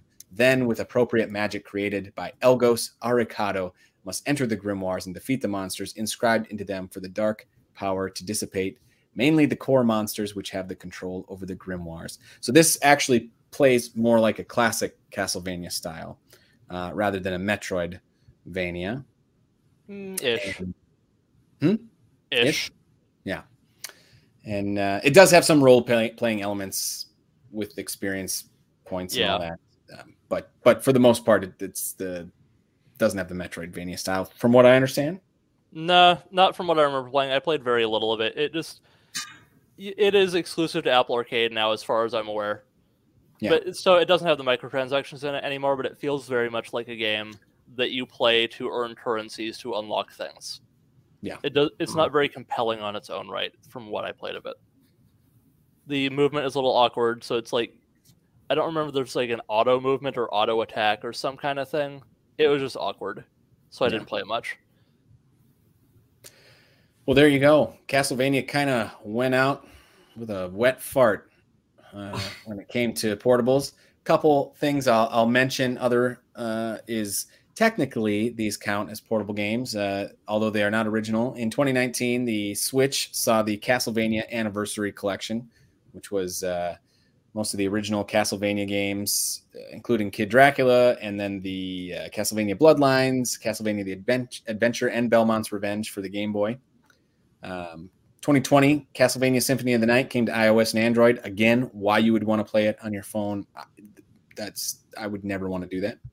And then in 2021, the Castlevania Advanced Collection came to the Switch, which brings us to today. And those are all the portable Castlevania games that were ever released. Woo! We did it. We did it in just over 2 hours. Goodness gracious. Thank you, guys. Can you believe it? Nice work. I can't believe some of those ones you brought up. Yeah. The Tiger handhelds and the watch. It's crazy. I mean, it's been through a lot. I'm going to ask you guys. Normally, I do the 3 questions of doom, being Cartridge Club Portable. But since we were talking about a multitude of games, I'm going to ask you instead to give me your top 3 portable Castlevania games. You can do them in order, or you can do them in no specific order. That's up to you. I will give you a moment, as I will give you my top 3, as I have only played, I think, 3. I'm going to say number 1, Circle of the Moon for me. Number 2, Kid Dracula. Number 3, Belmont's Revenge on the Game Boy. I am looking to play more. I really want to try out those DS ones that you guys were talking about. Is it Portrait of Ruin? That's the big one. I want to track down Portrait of Ruin and play that. But those are my top 3. Who wants to go next? Why don't we go Fitnet? This will be extremely easy because I only played the Advanced Trilogy to completion. I'm not going to put Portrait of Ruin on there yet because I've only played an hour of it, but it seems good. Either way, I can very easily say Aria of Sorrow, followed closely behind by Circle, and then Harmony of Dissonance. There are things that are better in Harmony than in Circle, but the overall games, that's how it shakes out. What about you, Jeremy? So I'm just going to be really boring and say Dawn of Sorrow. Well, not in order, but Dawn of Sorrow, Portrait of Ruin, Order of Ecclesia are my 3 favorite, the 3 DS ones. So. Okay, yeah. Order would probably be Portrait of Ruin, Order of Ecclesia, and Dawn of Sorrow, if I just throw off the top of my head. All right, fair enough. Matt Bandy, you're up. Okay, we'll go top 3. We'll go Portrait of Ruin, Aria of Sorrow, and Belmont's Revenge. So you get one of each system. Belmont's Revenge ranks that high for you, huh? I am the only one that ranked Harmony of Sorrow anywhere. I wouldn't say it's higher than the other games, but I'm giving you a variety. That's what you want to play. One for each system. Okay. I dig it. I dig it. Nice. Very good. There was a couple things that we asked the Cartridge Club that I found interesting. Had a couple polls that we'll talk about really quick. One of the polls, I asked everyone, which style of Castlevania game do you prefer? Do you prefer the classic style or the Metroidvania style? And a whopping 70% preferred the Metroidvania style. 30% preferred the classic style. Where do we land? Matt? That's a tough call for me because I think of them as almost completely 2 separate game franchises. Like the classic series on the Nintendo and the Metroidvania, because gameplay is completely different, but aesthetic and atmosphere and feel, it feels like a Castlevania game, but they're completely different. So it's so hard for me to pick because I grew up with the original series. That's when I fell in love with it. So it is really hard because I love the exploration of the Metroidvania. I love all the customization, all the different weapons, and it's completely different. So it's like kind of comparing apples and oranges. Which one is it? I don't know. Red apples and green apples, and Fitnat's like, I don't even. They look all like apples to me. It's not quite. I don't know. It's really hard. Bad, but still, good effort on the colorblind joke. I can't pick. Jeremy, can you pick? Yeah, so I agree with what Bandy's saying, but in that poll, I voted Metroidvania. They're the only Castlevania games that I really enjoy playing. So, and kind of going back to the beginning of this podcast when you had mentioned them being easy or easier, that's probably why I enjoy them, because they are a little bit easier, just a little bit more fun to kind of relax and play for me. So, yeah. I agree with Matt. They are very much a different experience, but I'd go Metroidvania, because they're a lot more chill. The challenge seems much more approachable in them. Not to say it's like a pushover game, but like you feel like you can do it, and you're not constantly sent back to like a game over screen just without being able to go back to exactly where you were. Yeah. So it's a different experience. If you really want a hardcore challenge, you have those original games, and they're great for that. The only one I finished is Super Castlevania 4, which is probably the easiest one, but it's super fun. It's like, but if I'm going to go for a Castlevania title, it's probably going to be one of the Metroidvanias, just because you can kind of just sink into it and zone out for the grinding portions. And like just for the bigger sections, it's a lot just more consistently fun. You're not beating your head against a wall quite as much. There is that portion near the end of each game where you get like, where the hell do I go? And it sucks for a while there until you figure out where you go next. There's always one portion of the game where you're like, where now? But other than that, there's very little like keeping you from enjoyment. Yeah. All right. Well, there you go. Well, this next poll, I asked which handheld games have the best Castlevania games. So, or which handheld has the best Castlevania games? You had the choice between the Game Boy Advance, and the DS. This was interesting. The Game Boy Advance won with 58%. The DS got second with 42%, and the Game Boy got third with 0%. Wow. And this was surprising to you. Why? I guess that's I'm just surprised no one voted for the Game Boy. You know, no love for the Game Boy. Nostalgia can only go so far. What can you do? Kid Dracula. Come on, it's good. You're picking the one that people didn't play because it wasn't released here. Kid Dracula was released here. It was. It wasn't released on the NES. Oh right, okay. Yeah. That's me wrong. Okay. I don't think many people still played it though, but good on you. It's true. It's true. So anyway, thank you so much for coming along on this journey. What a crazy ride it's been. I forget to even count. Let's say there was about like 25 games. That's nuts. Lot of portable Castlevania options out there for you to play. Maybe you've played some. Maybe you learned about some you want to play. Maybe you found out you wanted to play some and you can't because they don't exist anymore. That's just the way it goes sometimes. Or they're extremely expensive. Or they're extremely expensive, you know? Hey, I would love to tell you what's coming up in the Cartridge Club, but no one told me the secrets of what's coming up. So all I know is that right now, in the month of April, they're playing The Legend of Zelda Twilight Princess, which is a great game, and you guys should all play that. I personally am waiting for them to release that on the Switch, to the HD one that was on the Wii U, because I've never played that game. I would love to play that game, but I don't have everyone else. Yeah. I mean, what's the deal, Nintendo? Give us the Wind Waker and the Twilight Princess. I think I have an extra copy for the Wii if you want it. I don't have a Wii anymore. I don't have a Wii U. I don't have a GameCube anymore. I have no way to play Twilight Princess. I put all my eggs in the Switch basket. It has to come to the Switch now. That's it. I mean, I think there's another method that I might also be utilizing for the other two DS games that you could go for that one. All right. Well, we'll talk, off the camera. It's on Nintendo to actually release the damn things. Yes, it is. You heard it here, Nintendo. I know you watch the Cartridge Club. I know you watch. And that's pretty much it. I'm not going to keep you guys any longer because we've been here long enough. And I thank you for watching. I thank you for listening. And I want to thank my guests, FitNat, Jeremy 3EB, and Matt Bandy for coming along on the ride and chatting some Castlevania. So thank you guys. No problem. It was fun. Sorry for getting a little negative on a couple of those last ones, and I might have gotten a little loud unintentionally, but hey, I enjoyed most of the games we talked about that I played. I'll fix it in post. Yeah, lower the volume a little. Yeah. Thank you guys. We'll see you next month. Until next time, CC Unite.